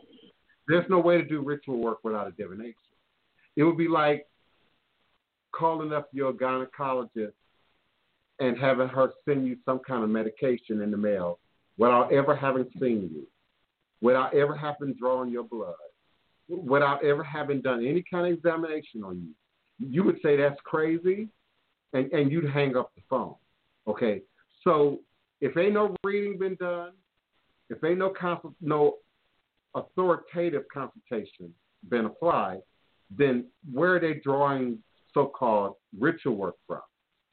Another aspect of that, beloved, that you didn't say, but people are running into is sort of the recipes that are all over the internet, that are in the book. Oh, well, you need apples, and you need honey, and you need this, and you need that. And they're not speaking about powers at all. They're not speaking about deities, how these deities work, how they pull from these powers, and how that then goes into spell work, particularly for love and relationships.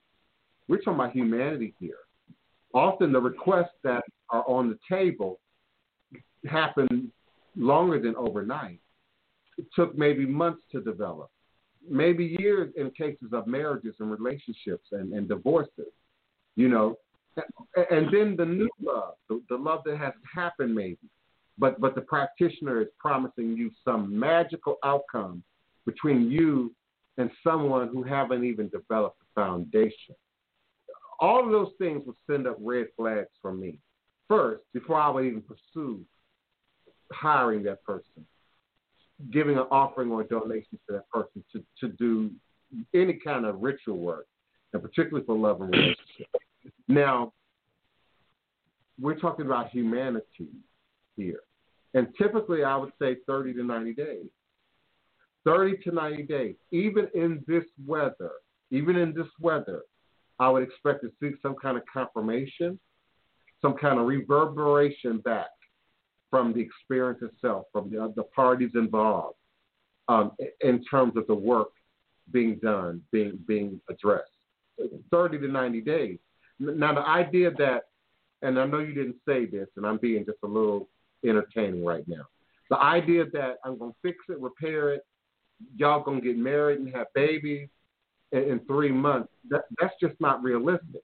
And so I would expect that from the 17-year-old, 18-year-old, sometimes even a 21-year-old who might be seeking some kind of ritual work. But if I'm talking to people who are 30 and over, who've made the 33rd and over, 33, 34, 35, 50 and over, then you should have a much more mature approach to what love and relationships is, to what the development of a relationship is. So their expectation of result is very different. So they want to see, okay, they weren't calling, now they're calling. We weren't able to communicate before, now we can communicate. Now we're communicating. Before, all we could talk about was the kids. Now we can talk about the kids and our relationship. There has to be a progression of movement when the work is happening. Also, there's nothing magical, just like if you went to the doctor, be gone. Even in the realm of spirituality, there's no such thing. The doctor might say, take this pill, drink plenty of water, reduce your intake of certain fats. We need you to exercise. We need you to do this therapy. He's going to give you some homework. Now, everybody don't follow the homework. We know that. Some people got lung problems and you still smoking cigarettes. Some of you got issues going on and you still can't put down that pack and a half of Cools every day. So you can't bring that mindset to spirituality and religion. God's going to fix it. Oshun going to fix it without me having to do anything, without me having to change or adjust what I'm doing. I also find that in doing that kind of work, particularly love and relationships, if the client in their mind believes that this isn't real, this isn't possible, this isn't happening, that can affect the work. That can affect the work. So everybody has to be honest. The practitioner has to be honest. The person seeking the work has to be honest about where they are, what has happened, and what are we now trying to fix and repair. What is the result that you expect to see? So I find that to be very mature from people in my age group, your age, and older. So 30 to 90 days, boo. 30 to 90 days. And if it's not moving forward, I have to look at God, who cannot be overwritten. That should have been laid out in the initial reading. If God is even with this, is destiny even behind this relationship? Are the ancestors with this or against this relationship? That's why the divination has to take place first. A qualified divination. So if things are not moving, let's say the work is real. Let's say you're working with somebody who's absolutely 100%. Destiny, God, ancestors, and then the two of you. I would then look at what are you doing in relationship to the work, and what is your expectation of the response from the other person involved in the work. Because as you can imagine, the other partner is not even always involved in the work. The person who contacts me wants work done, but the person that's involved in the relationship don't even know it's work being done. So that has to be taken into account, and that has to be tested. That has to be tested, early on. So I still say, caller, I know you told me your name. Forgive me, beloved. Shauna, 30 to 90 days. Mm-hmm. Shane, 30 to 90 days to see some kind of to see some kind of if not the result, some kind of response, some kind of confirmation. So maybe he said, this is gonna happen, and then. Okay, so you should be seeing that progressive move. But if ain't nothing happening, and you didn't ask me to read your work, so I'm not gonna read your work.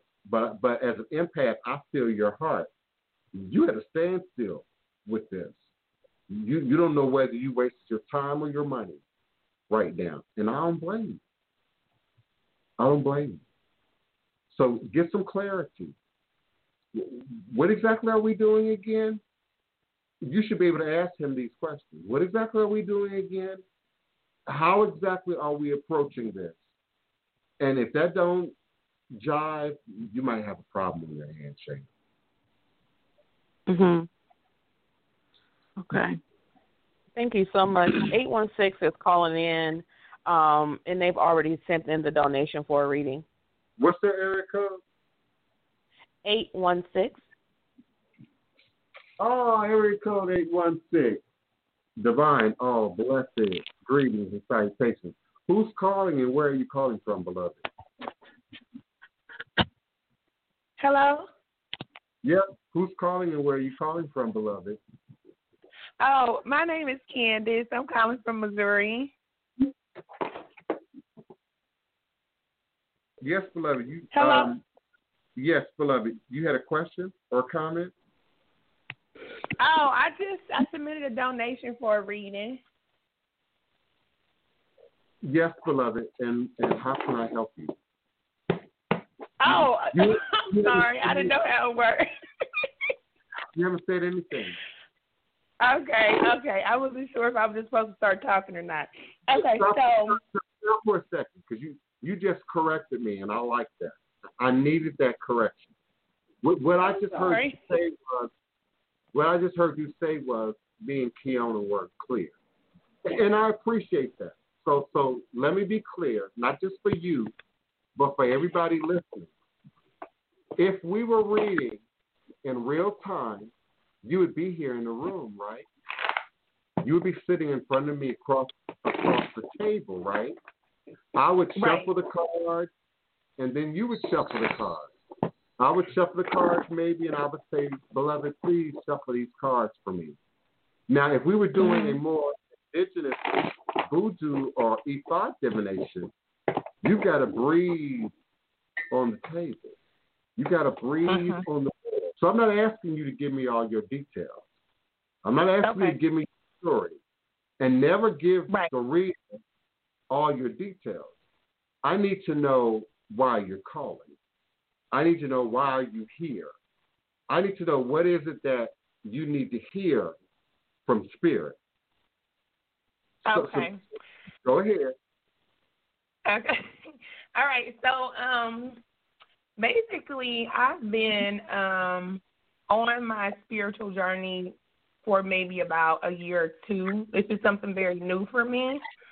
And normally I come from, working on my own, working in corporate America. And I feel like I was led to start reading tarot and also helping other people, which is something that I've always done in my life anyway. Beloved, what's your name again? Yes. Candace. You're giving me way too much. You're giving me way too much detail. What do you want me to tell you then? I need to know why you're here. I need to know why you're here. So this is why I'm calling. I was just trying to give you background. So this is why I'm calling because, Hold on. Please don't make me mute you. Listen to me. I don't need background. I need to know why are you here? What is your question? What do you need to hear from? See, what you're doing is leading the reader. I'm not listening to all of that. If I listen to what you're saying, then I'm only going to give you a response based on what you're saying. That's not why you're here. You want to hear from Spirit. So what is your question? What is your question? Okay. So I guess my question is, since I am reading people and I'm helping people, and I know this is a part of my life purpose, I'm not very clear about a lot of things, but I know that Spirit leads me, and I don't really know a lot of facts.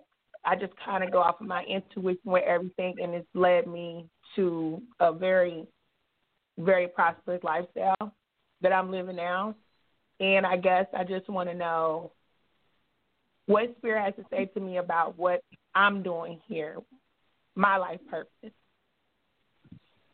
Okay. Are you ready? Yes. Because your ancestors are all up and through the room. Yeah. I try to give you the opportunity to clarify your question without you adding details. And I'll be out there pretty soon. Hello? I'll be out there pretty soon. Who's that? Hello. I don't. I'm sorry, beloved. I got to close all these other mics because I'm getting a whole lot of background noise. I'll be out there pretty soon. I'm not sure who it's coming from. Hold on, Crystal. I'm sorry. Okay, that's Shayna. That's Shayna with all of that background noise. Okay, Crystal, Okay. Are you with me, Crystal? Are you with me, Crystal? Oh, my name is Candace. I'm sorry, Candace. I thought you said Crystal. Uh-huh. Your area code is 816, right? I'm in Kansas City, Missouri. Okay. Your area code is 816, right? My area code is 816, and my name is Candace. All right. Thank you. I'm just trying to clarify that. I had to go back and close mics because I'm getting all this background noise, and I didn't want it to. Okay. Okay. So what I'm saying is, I'm going to read your question, your cards, and answer your question authentically. It's not my opinion. It's not what I believe. It's not what I think. Now, what I was prefacing that with before I heard the background noise was you gave me way too much information. And I warned you against it. You said things that... For a minute, so I'm sorry I talked a lot. You said things that you expect me now as a reader to accept. That's why I told you, don't give me all that detail. Don't give me all that information. I read tarot. I'm a tarot reader. You shouldn't have said that. And now that's on the table. Now your first card is a 2 of Cups upside down. 2s are about partnerships, relationships. If this was a love and relationship reading, that would be the card that I would be looking for. But it's upside down. It's inverted, suggesting things that are not entirely in your control. Things that are controlled first by God or the goddess, the divine creators, destiny, and we believe the divine creators write destiny. So it's always in your best interest, even if you can't see it, even if you can't hear it, even if you can't understand it in the moment. But your inverted cards are also influenced by other people getting involved in your reading.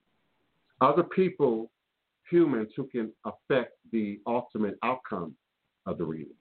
So right away, we're looking at a partnership that's not in balance.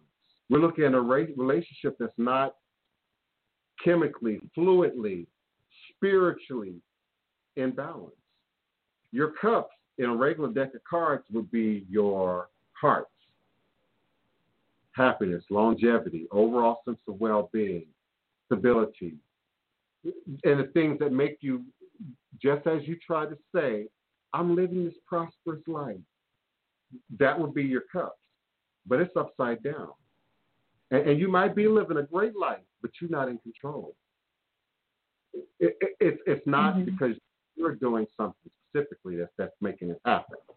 Your ancestors. Right. I guess that's my question. Right. I guess that's my question because I know your ancestors are holding it together.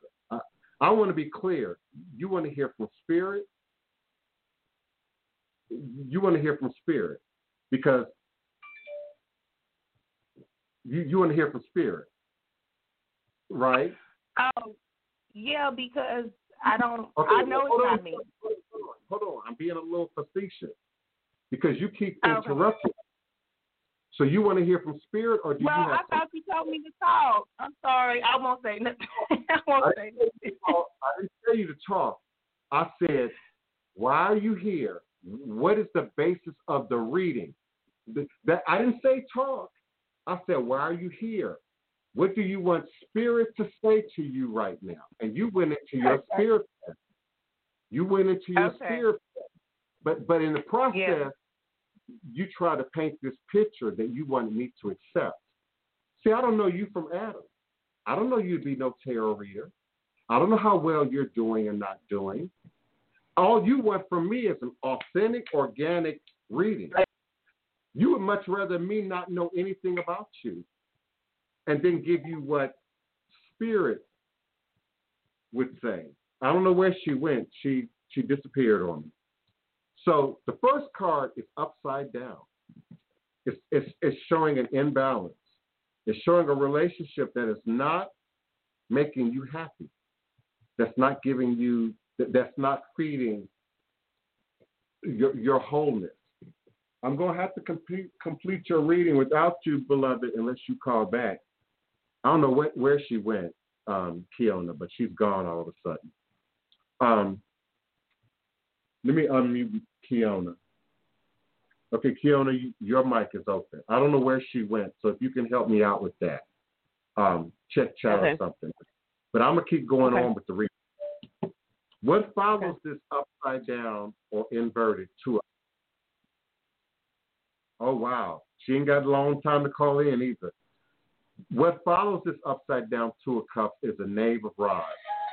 And the knave always suggests either babies, children, infants, in a real world literal sense, or things that are new in their infancy or just beginning. He's holding the rod. Some readers call that a wand. That's the homework sign. How do I fix it? How do I repair it? How do I change it? How do I focus my power, my energy at a thing? That rest, she's back. That rest, I think she's back. Hold on. Area code 816 coming back. I was worried that you wasn't going to be able to get back in because they're going to prevent you from using the phone in like right now. So don't hang up, okay? Because I want you to be able to respond. So your name either speaks to a baby, a child specifically, or something that's new in its infancy or just beginning. And in this case, he's holding up the wand, the homework sign. How do I fix it? How do I repair it? How do I change it? And your question was specific to, I'm doing thus and so. I don't have a whole lot of facts. I'm kind of following my spirit. What does spirit have to say about that? That knave shows you being brand new. And you said that. I've been doing this about a year and a half. It shows you operating in brand newness.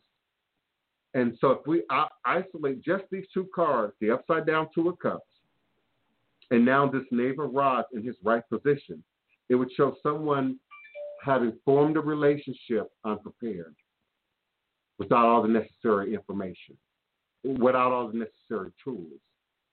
That's your knave of rods. The knave of rods is followed by the 10 of pentacles.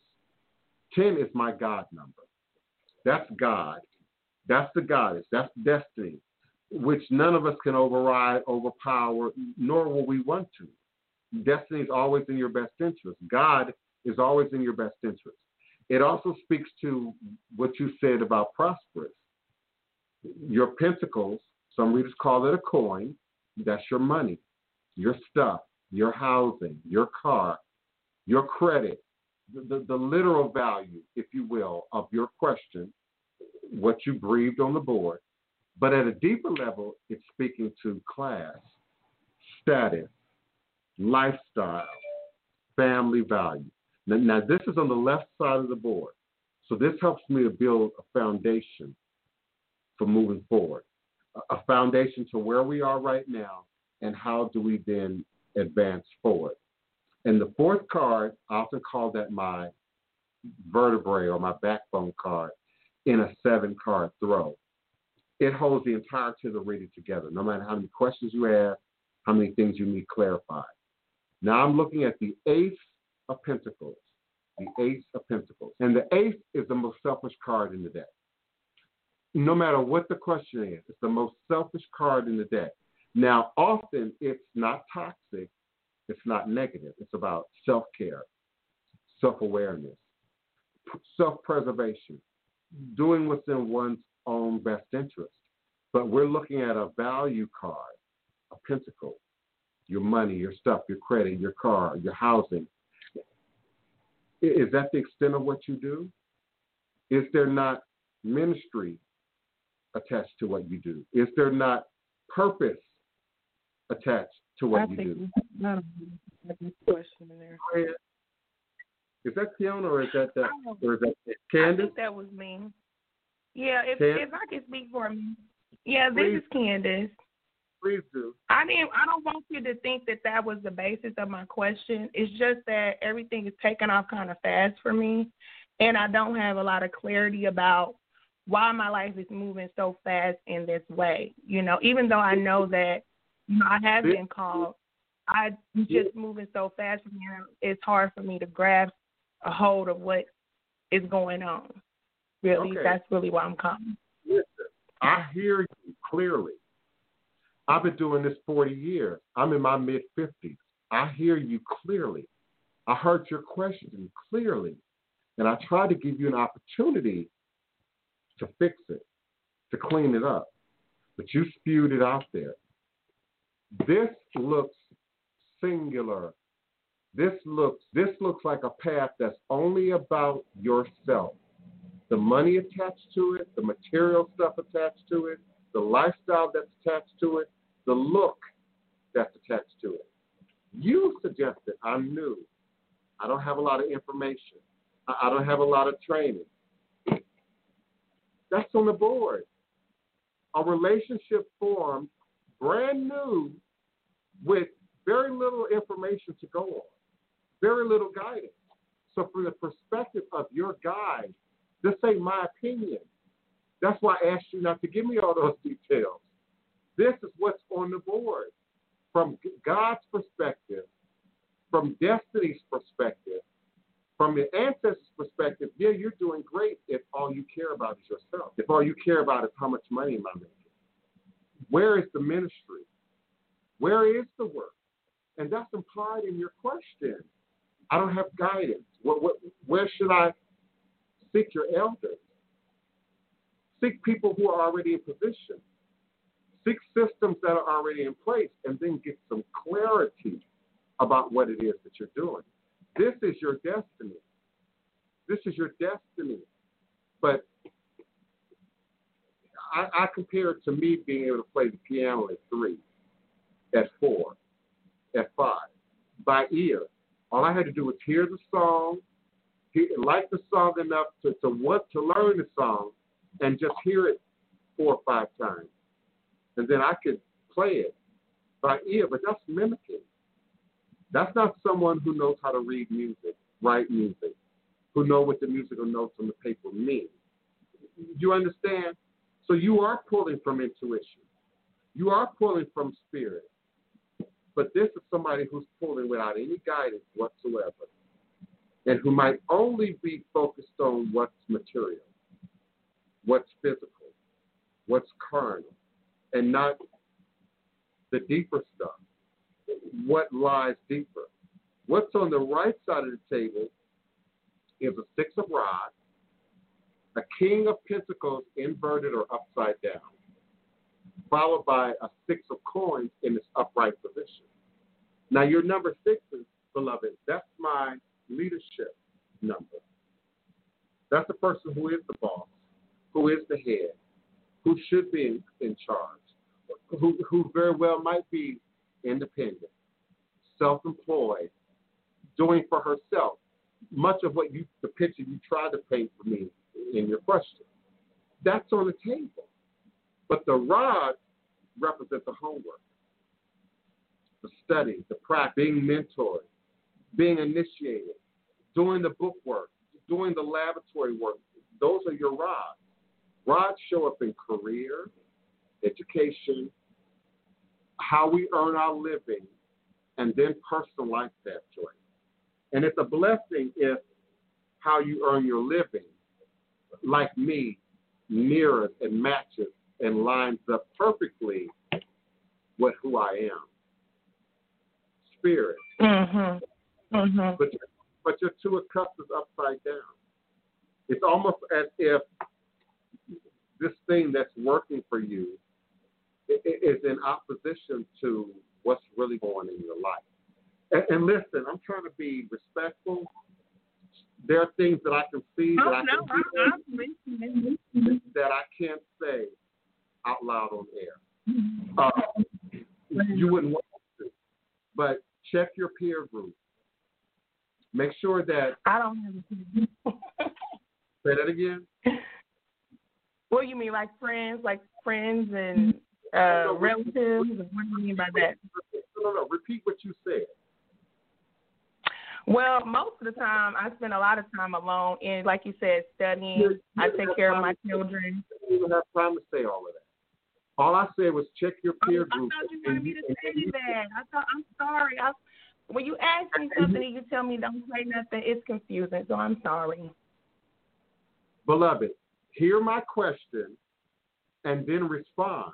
You're interrupting before you even hear my question. What I started okay, what would you like me to say? I said, check your peer group.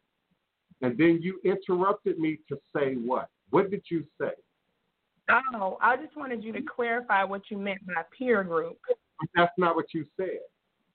You didn't interrupt me and say, could you please clarify that's not what you said.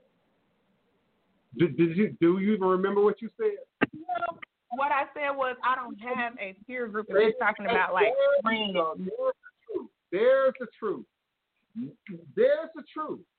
And so, are you talking about friends, sir? That's what I'm saying. Are you talking about friends? Are you talking about family? Because, like I said, I've devoted my life to people, and honestly, my family will tell you that every single day I'm here and I'm listening to other people, and I'm always there for people every day. So when you say that what I'm doing is selfish, I would disagree with that because I put other people's needs in front of mine every day, all day. And the reason why I asked about what is happening because I know that my ancestors are leading me. They are leading me. But the thing is, it's going so fast, so I wanted to know as far as my destiny. I know that what I'm doing is right. I know that because I'm helping people, and I'm also helping my own bloodline. I was able to find my own grandmother after 40 years of her being there. I'm doing this, but I don't have a lot of Why you need me? Why are you here? You're an expert reading. What you need a reading from me for? Why are you here? I said check your peers, and you took that and ran. And then you asked, well, did you mean this peer? Did you mean? And you still never gave me a chance to say. Not one moment. And I let you talk because everybody who's witnessing this right now, I want you to go back and listen to it in the archive again. All I said was check your peers. You are doing what I suggested from the very beginning, beloved, that you not do. You came already with a picture painted of who and what you think you are. And you want me now to I think it's going to mute again. It's going to mute me again, so. Yeah, because you keep talking over me. You keep talking over me, tell me how great you are. And I asked you, why did you come? What did you want to hear from Spirit? Now, that don't mean you have to agree with Spirit. That don't mean you have to like it. That's part of growing up. That's part of being a mature spiritualist of any practice, of any tradition. But based on what you said, how you worded your questions, even after I kept saying, beloved, you give me too much detail. Beloved, don't say that. And every time I unmute your mic, you give me more details about how fabulous you are as a reader. So why do you need my opinion? Why do you need to hear from Spirit? Because I'm not going to lie to you. I'm not here to confirm anybody's reality of how witchy they are, of how psychic they are. If I ain't never had no reading from you, where's your public record of you giving readings and you providing this wonderful, fabulous service? And I come back to my original question. You don't want to hear me. You don't want to hear from Spirit. You just want to talk. That's why I stopped to allow you, Candace, to talk. And all you're telling me is, I'm doing so fabulous, but I ain't got no direction. Can you help me? And I'm trying to give it to you. I'm trying to give it to you. And you won't let me. You won't let me. I'm telling you what's in front of my face on the board. I see somebody with destiny on their side. I see somebody with leadership potential. I see somebody moving, just like you said, quickly and fast ahead. But so fast that she's not willing to listen to nobody talk.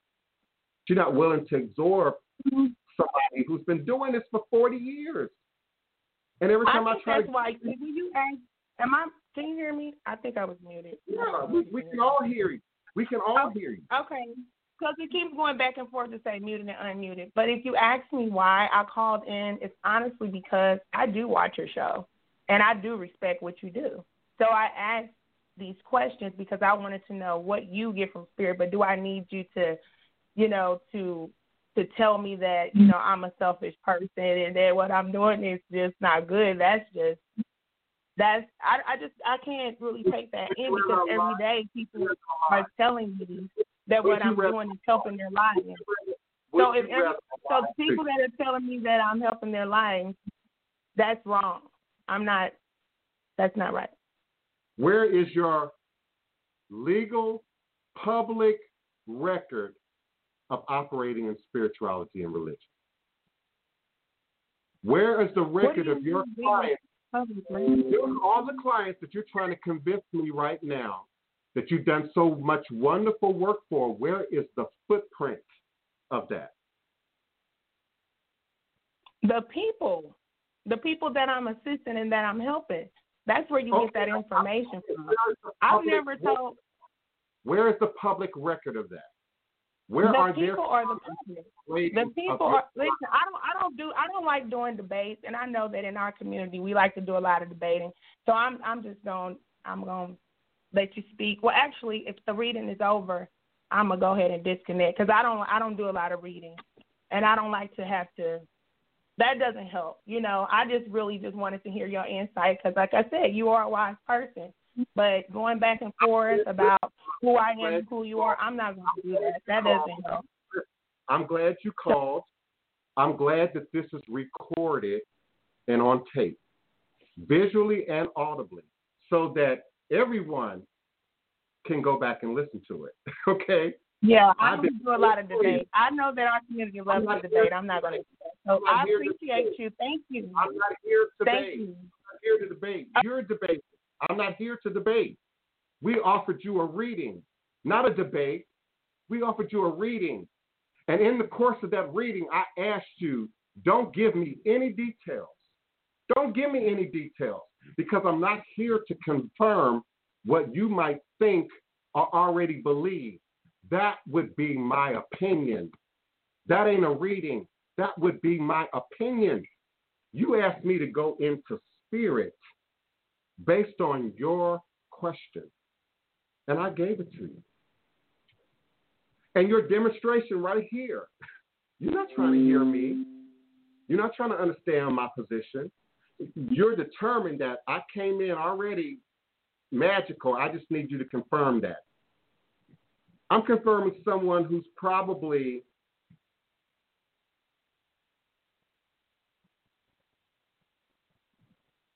$26 years old, who's been exposed to this practice, this culture, just like you said, for a year and a half or two, who's never had any kind of training.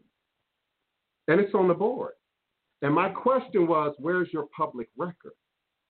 I have a public record. Where's your footprint of the people that you suggest you're helping? You've done such great work for. Where's that public record? I'm registered at the Better Business Bureau. Are you? Where is the record that I can pull up of your client saying, wow, she did great things for me? You don't introduce that kind of information in a reading. You don't introduce that kind of information in a reading. and then expect me not to respond to it. Keon, are you with me, beloved? I'm here. A lot of times, and people don't realize, a lot of spiritualists do not do readings to people who are new on this path for that very reason. When you go into a reading, there's proper protocol. You're only supposed to give, in most cases, not on this particular platform, but if it's one-on-one, your name and date of birth. And then you shut up. Spirit is moving. Spirit knows you.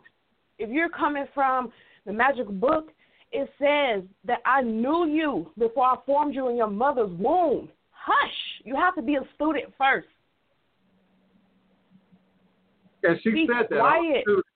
She didn't use that word, but she said, I don't have a lot of direction, a lot of guidance. But now you a master reader, and I've somehow crossed the line with you? Oh, my God. She operated from ego, but I'm telling you, once she gets the proper training, she has so much to offer to humanity. It's on the board. She's going to be powerful and change lives, but she got to learn first, and she can't come in saying that she knows because you have intuition. No. That intuition, that's amazing, but when you go operating in divination, it's protocol. No, you can't do that. And then she changed her whole energy. She was in the presence of spirits, and she behaved like that. You don't do that. Every time I talk, she cut me off.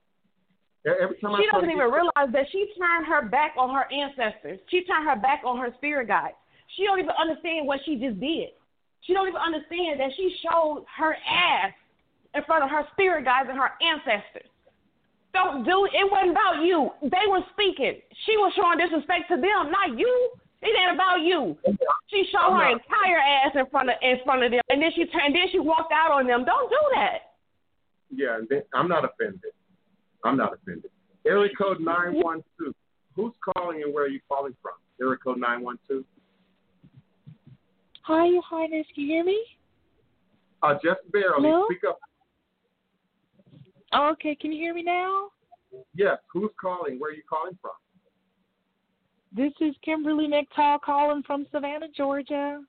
Hey, how you doing, Kimberly? Hey, sweets. I just had 2 dreams about you back to back before. I'm going to get to the question. I just wanted to let you know the 2 dreams I had last night, you had a church in both of them. Wow, that's powerful. I appreciate that. And I don't know if it's no problem. Is that you were at the podium and everyone was in a beautiful African dress, and you were. It was like a first day opening and celebration. Well, I'm great. Big church, like I yes, hope that indeed. manifests. Yes, indeed. I received it. It's already in motion. Yes, claim it. Yes, indeed. Yes, indeed. But did you have a question or comment? Yes, I wanted to know. It's kind of a dark area. Should I take my oldest sister to court and sue her? She is the executor of my deceased mom's property. There's 3 of us. I'm the baby. And she sold an entire house behind me and my other sister, Heather's back. There's been some things she's been hiding. And Heather wants me to pray about it. I'm mad. Yeah. I'm the poor one, you know. Yeah, honestly, I do. And to answer your question directly, absolutely. Your first card out the gate is the Ace of Swords. The Ace of Swords. And again, my aces are the most selfish card in the deck. Do for self. Oh, wow. Look out for your own best interest, but it's upside down, suggesting you have not been fighting for your own best interest, suggesting that others have, and that's why you sort of are in this legal bind, with your sister. It's followed by the Knight of Rods. Some readers call that a wand. That is my homework sign. How do I fix it? How do I repair it? How do I change it? How do I go about it? How do I direct or point my energy at a thing? And this knight often represents real physical movement, moving in, moving out, moving away, some sort of transfer or commute. And it's followed by the Three of Swords, inverted or upside down. And again, your upside down cards are being directed by God and destiny, but also your sister and other people that might be involved in the reading. And these three cards help me to establish the foundation coming in, the basis coming in to the reading. 3 is also my offensive leadership number. Things that are predetermined, well thought out. You didn't dreamt about it. You've envisioned it. So these representing you absolutely taking action, moving on what you already know, what you already anticipate, that I'm really going to have to sue my sister. She just ain't going to do this right. She's just not going to do this, on love. She's just not going to do it because it's the right thing to do. You are going to have to sue her. What's not going to change is the emotional back and forth between the two of you. In the fourth position is the Eight of Cups, inverted or upside down. And that number represents or don't change. So to the left is sort of this legal back and forth y'all been going through over the house, over the property, over the land. And who is occupying the land? Because I'm seeing somebody. Nobody. No one. It's sitting there molding everything Mama worked for. Just, wow. Just molded, She wanted me to have her car. The car is sitting in the yard rotting. What did that benefit anybody? And she thinks she's God's right hand. Yeah. God told me this. God told me that. She's a fake Christian.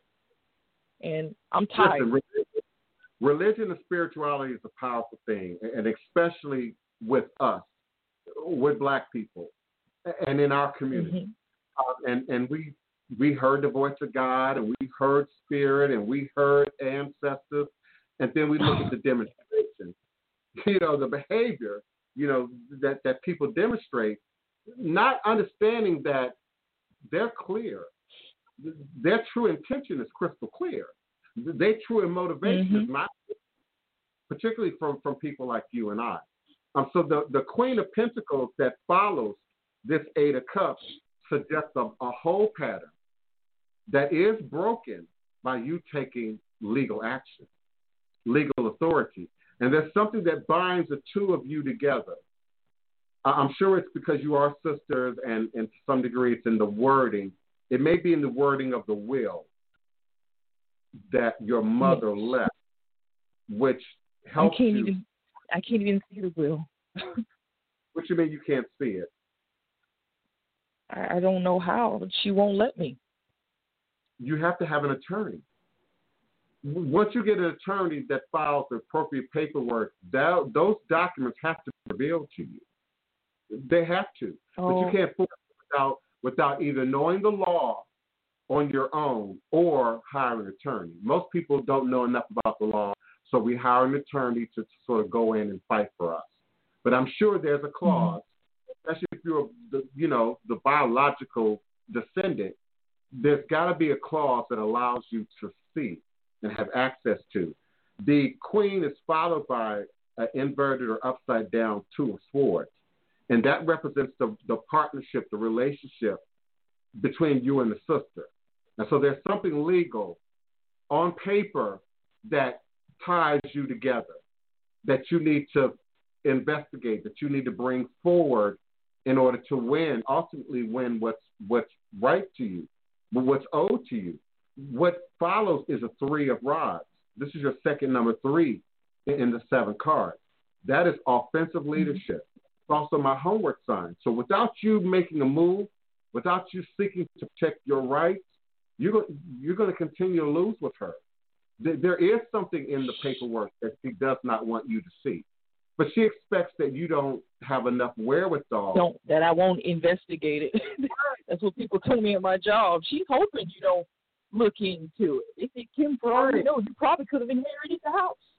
And you can't be fearful of the law. You can't be fearful of, it's big words and big language. You can't be fearful of none of that. And you can't really be fearful of the idea that it might be really expensive for you to get legal protection.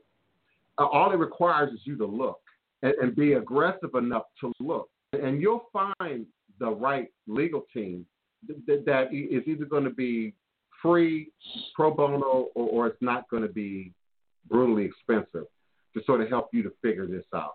I would look in your community. I would look at community-based organizations and then ask, if they have an attorney. Does an attorney work on your staff? And the reading predicts that you find that information and that you secure, because nobody can give a reading about the future but without being able to tell what the person that's being read will or will not do. And so I see you doing the homework. I see you online. I see you investigating. I see you going from attorney to attorney and then finding the one that gets it and wants to help you to uncover what's hidden. Your name is in that document. There's no other reason. There's no reason to keep it hidden from you. Oh, thank you so much. I just love you to death. I really do. Kiona, thank you guys so much. Thank you for calling in, Kimberly. I'm here for you. Area code. Go ahead. Can we still send gifts to the Dumaine Street address? I'm sorry. Say that again. Can we still send gifts to the Dumaine Street address in New Orleans? Oh yeah, of course. Yeah, I'm not moving. I'm not. You like cheesecake? We're not going anywhere. But thank you kindly. I appreciate that.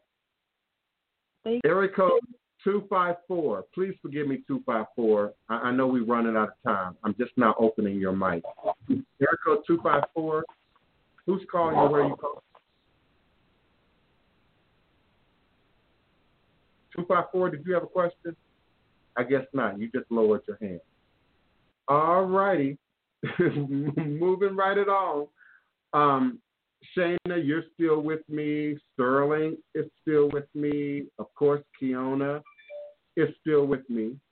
And 254, if you change your mind and you have a question, just press the number 1 and raise your hand again, and I will open your mic. I'm also grateful for those who've been with us in the chat. Can Be the Light, thank you so much. I appreciate you. I appreciate your comments. It's not a debate. It's not an argument. When I'm doing the reading, it's spirit. And once humans get involved, me or the person I'm reading, the connection is done. It's closed. So, but I appreciate you. I do, in your comments. I do. All is a blessing. Kiona, am I missing anything in the chat, beloved? No, everything has been covered. Just want to, thank the spirit guides and the ancestors for showing their presence and showing up. People have to also realize is that when divination is taking place, it may not necessarily be today. Also, as you say every day, when you're operating from a place of ego, you're operating from a very dangerous place. You never exalt yourself above spirit and ancestors. Never. Never say how much you help anybody. You ain't help nobody do nothing. The ancestors bless you with everything you got, even your breath, even the blood that runs through your veins. You haven't done nothing. You are a servant. You have to understand first and understand first and submit to your calling. Otherwise, this life will drag you to your bones. This is not a game. Just because you have intuition, it was given to you to be a gift to humanity. Don't ever say, oh, I helped many people in my life. You ain't helped nobody. You were gifted to be able to give and be a blessing. Walk in that, but first be a student. when the divine presence in tells you what was experienced as an adolescent and what was experienced all the way up to adulthood, that wasn't a game. People committed suicide because of what they went through, because of homelessness, because of being ostracized. You gotta come on. You can't be like that. I never give a fake reading ever. I'll never give a reading based on my opinion ever. I read from spirit. Once humanity gets into it, it's done. It's over. The connection is done. If I can't hear from spirit without interrupting it, or you can't hear from spirit without interrupting it, it's done. Mm-hmm. Say that again, beloved. To say that you've done anything to help somebody, that's already ego. Yeah. I don't want to argue on that, but she validated what I said about that Ace of Pentacles. Right then on the spot. She confirmed it. And that's why I kept going back to your question. What do you want to hear from spirit? Your question. Not your story, not your details. And that's how these fake psychics get y'all. Y'all too quick to discuss details. Too quick to tell your story and your version of the story. And your version of the story is great, but that ain't why you go to see a reader. That's not why you seek a reader. If you believe and understand that clarity about your version, roll with your version, beloved. Roll with your power. You don't need me. You don't need my advice. You don't need the intercession. Roll with that. But if somebody says, I want to hear from spirit, I'm so glad this was recorded. How many times did I say that? Get to your question, beloved. Don't give me the details. Get to the question, because I can only give you what spirit says. That's all I can give you. I can't give you any more than that. I can't give you any less than that. My name rides on it. My reputation rides on it. My very vocation as a reader rides on it. So I can't get personal. No, I hear all kind of reasons every day that just blow my hair back. Honey, people with all kind of extraordinary sexual lives and social lives and dating lives and business lives, and I can't judge none of that. I can't give my opinion about none of that, not in the context of a reading. Now, when the beloved called about her dream, girl, talk on. She's sharing her dream.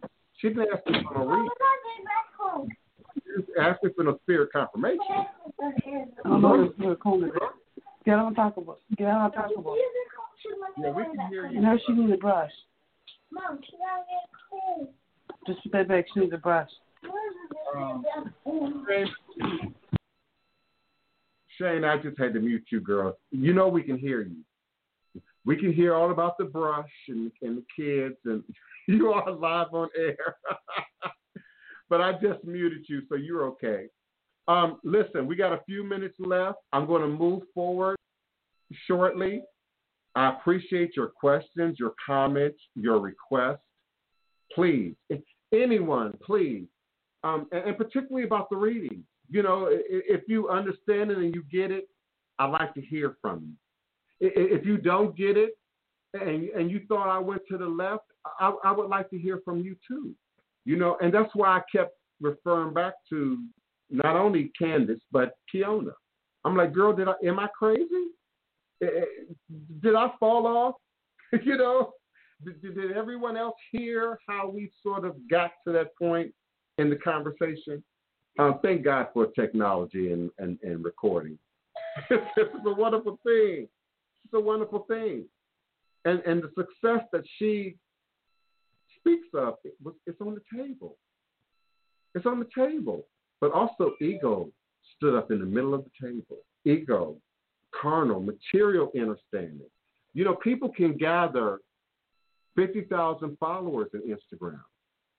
People can gather 100. I know somebody get 100,000 likes on almost every video. Almost every video. That don't mean it's of content. It might be entertaining. People might enjoy it, you know, but that don't make it life transforming. That doesn't make it hold some gravity. And if you remember, Keon, earlier in the show, I talked about once we get on camera, once we get online, once we get on Facebook, Twitter, there's an element of entertainment there, whether you want it to be or not. People are either going to see your post as entertaining or not. People are either going to see your post as boring or not. So we ain't got to agree to it. It's just built into what social media is. It's not why I do readings. That's not why I do consultations. People either want to hear from spirit or they don't. And I will stop talking. I'll get quiet and allow a person to speak their piece, speak their mind. But let me tell y'all a dream that I had. There's a coven of witches in this dream. And they mixed among us in the dream. Some of us were working with them. Some of us were roommating with them. It was a crazy dream. It was like a town of us from this shared sacred space. And then there's this coven of witches. But you couldn't see the witches because we all witches, right? We all spiritual and magical practitioners. But this particular group was hidden among us. And so there were no outward visible signs. But just like alien or just like a parasitic entity, they could then inhabit the bodies of other humans and sort of control what they do or not do. And more importantly, not do, because in the dream, they limited the people who they could, the host body they could possess. They limited their clarity, their ability to hear clearly or to see clearly or to understand clearly. And no matter how simple the demonstration, no matter how clear, the demonstration, if the human host had been infected by this coven of witches, this is in my dream now, nothing made sense to them. It was black, they saw white. It's red, they saw green. There was no clarity. So it was almost like a zombie apocalypse, but you didn't know who was infected. Almost like coronavirus. You didn't know who was infected until you reached that point in the transition where the man behind the curtain started showing up. The wiring started showing up. The words weren't in line with the action. So you knew that this person was, a host body, was now zombified and was sort of there and was going through sort of the motions that this coven of witches had infected them with. And it was real scary, too, because I couldn't identify, not on the surface, black, white, red, yellow, Hispanic, Asian. There was no outward signs of who was carrying sort of this hidden entity, this hidden spirit, until it came time for clarity. Until we started trying to communicate. And I'm saying, doe a deer, a female deer, ray a drop of golden sun, me a name I call myself, a longer way to run. And they was like speaking Taiwanese or Cantonese, and it was like no connection. So as we all have been doing, trying to bring clarity to the weather, trying to bring clarity to the coronavirus, trying to bring clarity to sort of the world that we live in right now, that we live in today. Consciousness is being actively tinkered with right now. Hear me clearly. I often refer to it as COINTEL. I often refer to it as, the man behind the curtain, like in The Wizard of Oz. This hand that we don't see. The government says it's Russia. They say it's the Ukraine. I say it's COINTEL, and quite possibly a much bigger entity in which now each and every one of us might be a party to, and influencing what is truth. What is truth? What is the reality? And so I existed in truth. absolute truth. I'd much rather go through the fire. I'd much rather hear the hard news. I'd much rather know the dark, shadowy information so that I can confront it, so that I can eliminate it, so that I can rise up and be the God and the goddess that the Creator's divine us all to be. Everything else for me is foolishness. Everything else for me is ego. Entertainment is great. I'm not here to be entertaining. If the show is entertaining, hallelujah. I bobo if the show is entertaining. But that's not why I'm here. That ain't why I'm here. I'm here to speak the truth, to set you on the path of truth, to lead you into your greater truth so that you then can rise. And still I rise like Maya Angelou. Thank you all for being with me. No one else have anything to say? Come on down. I'm going to shut it down momentarily and move forward. Keon, am I missing something in the chat? No, it's just that reading what Candace threw us off. Like everybody is at a place of awe right now. Yeah, everybody and is. I would like to say no, that's not the energy, but I guess it is. I welcome the opportunity to speak to it, Candace or anybody else present in the room. But get to the period on it, you're not hearing me. If I can't get to the, you're not here to hear me. You're here to exalt your ego, and none of us are here for that. Not even my own.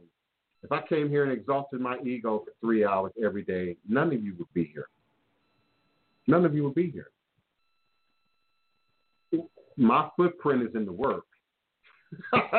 My footprint is in the godchildren who have publicly documented what I'm doing with them and for them. Where's your footprint? Where's your footprint? That's all I ask. Don't tell me how great you are and you have no footprint. Don't tell me how many walls you're breaking down and it ain't recorded, documented anywhere. That's all. Where's your footprint? Where's the evidence? And right now, who's working? Who's working against the virus? Who's working this presidential election? Who's working the economy with all your notions of work? Who's working reality? That's what this revolutionary voodoo is about. Who's working reality? Who's working for the freedom and liberation of people of color everywhere? Who's working for the right for a young black man to jog through his neighborhood and maybe stop and take some curiosity at a construction site for less than 3 minutes? Who's working that? Who's working justice in that? Come on now. Come on. Whew, I'm about to get worked up, y'all, and it's too close to the top of the hour. Another thing I want to say something too. A lot of times people read tarot. There are many systems in divination. We all know that. But just because you're able to operate from intuition and first of all, people don't even open a divination properly. Who's speaking? And then if y'all are talking much, as she was doing, how is spirit getting a word in edgewise? I can't talk, you can't talk, and spirit can't all talk at the same time.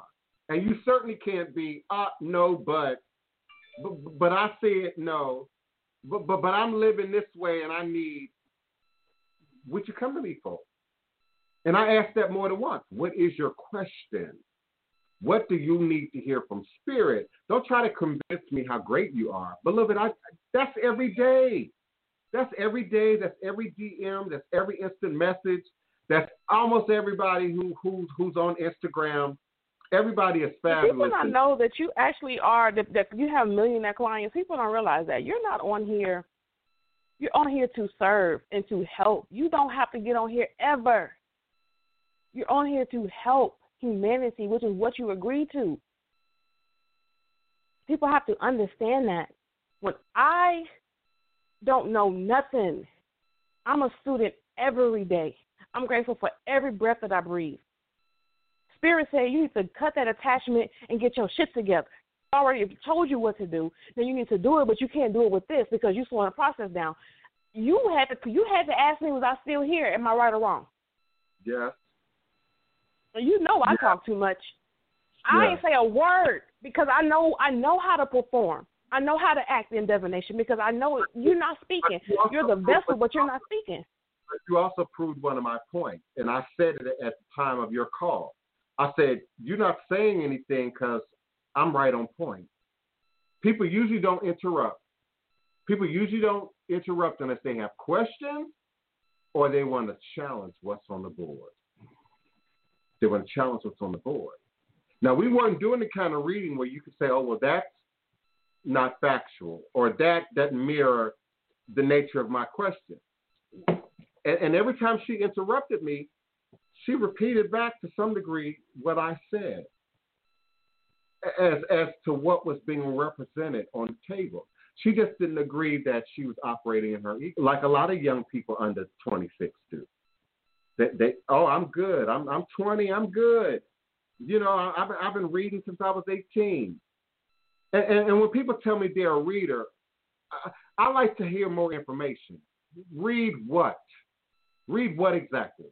Keona, you just said that, you know, just because you're a tarot reader doesn't mean you've mastered divination. Just because you're a tarot reader doesn't mean you've mastered tarot. I know people who see these signs and have no clue what they represent, have no clue what they mean. That's why I keep sending y'all back to the secret teachings of the ages, because it's in that book. Card for card, it's in that book. And so now you're reading tarot. You're not reading a person. You're not reading, oh, well, I feel their energy. That's not a tarot reading. That's not a tarot reading. That energy has to go along with the cards. You have to be able to apply, what does this queen mean about you in this moment? What is it saying about your questions in this moment? And pentacles represent carnality, material things, physical things, financial things, all the things that she said. I'm doing great. I'm doing excellent. I'm helping so many people. All the things that she said, right? But it was inverted. Suggested you're not even in control of it. I know dope dealers that's doing well. They're not in control of that. They ain't got no real business. Do people not realize these jinn and demons whisper in your ear? They're on the opposite side too. They can see. These demons will bless you. These jinn will bless you. And man, she playing. You need to learn. This is not for kids. I know these jinn will sit there and tell her about people's whole life. I know heroin addicts who sit down in the French Quarter, Jackson Square, of course without the virus, every day and do readings. And swear they know tarot. And swear they in touch with spirit. And like Keona said, what spirit? What jinn? What devil? Who actually is speaking through you in the reading? And don't keep saying, but I'm understudied. I haven't had a whole lot of experience. I haven't had a whole lot of guidance.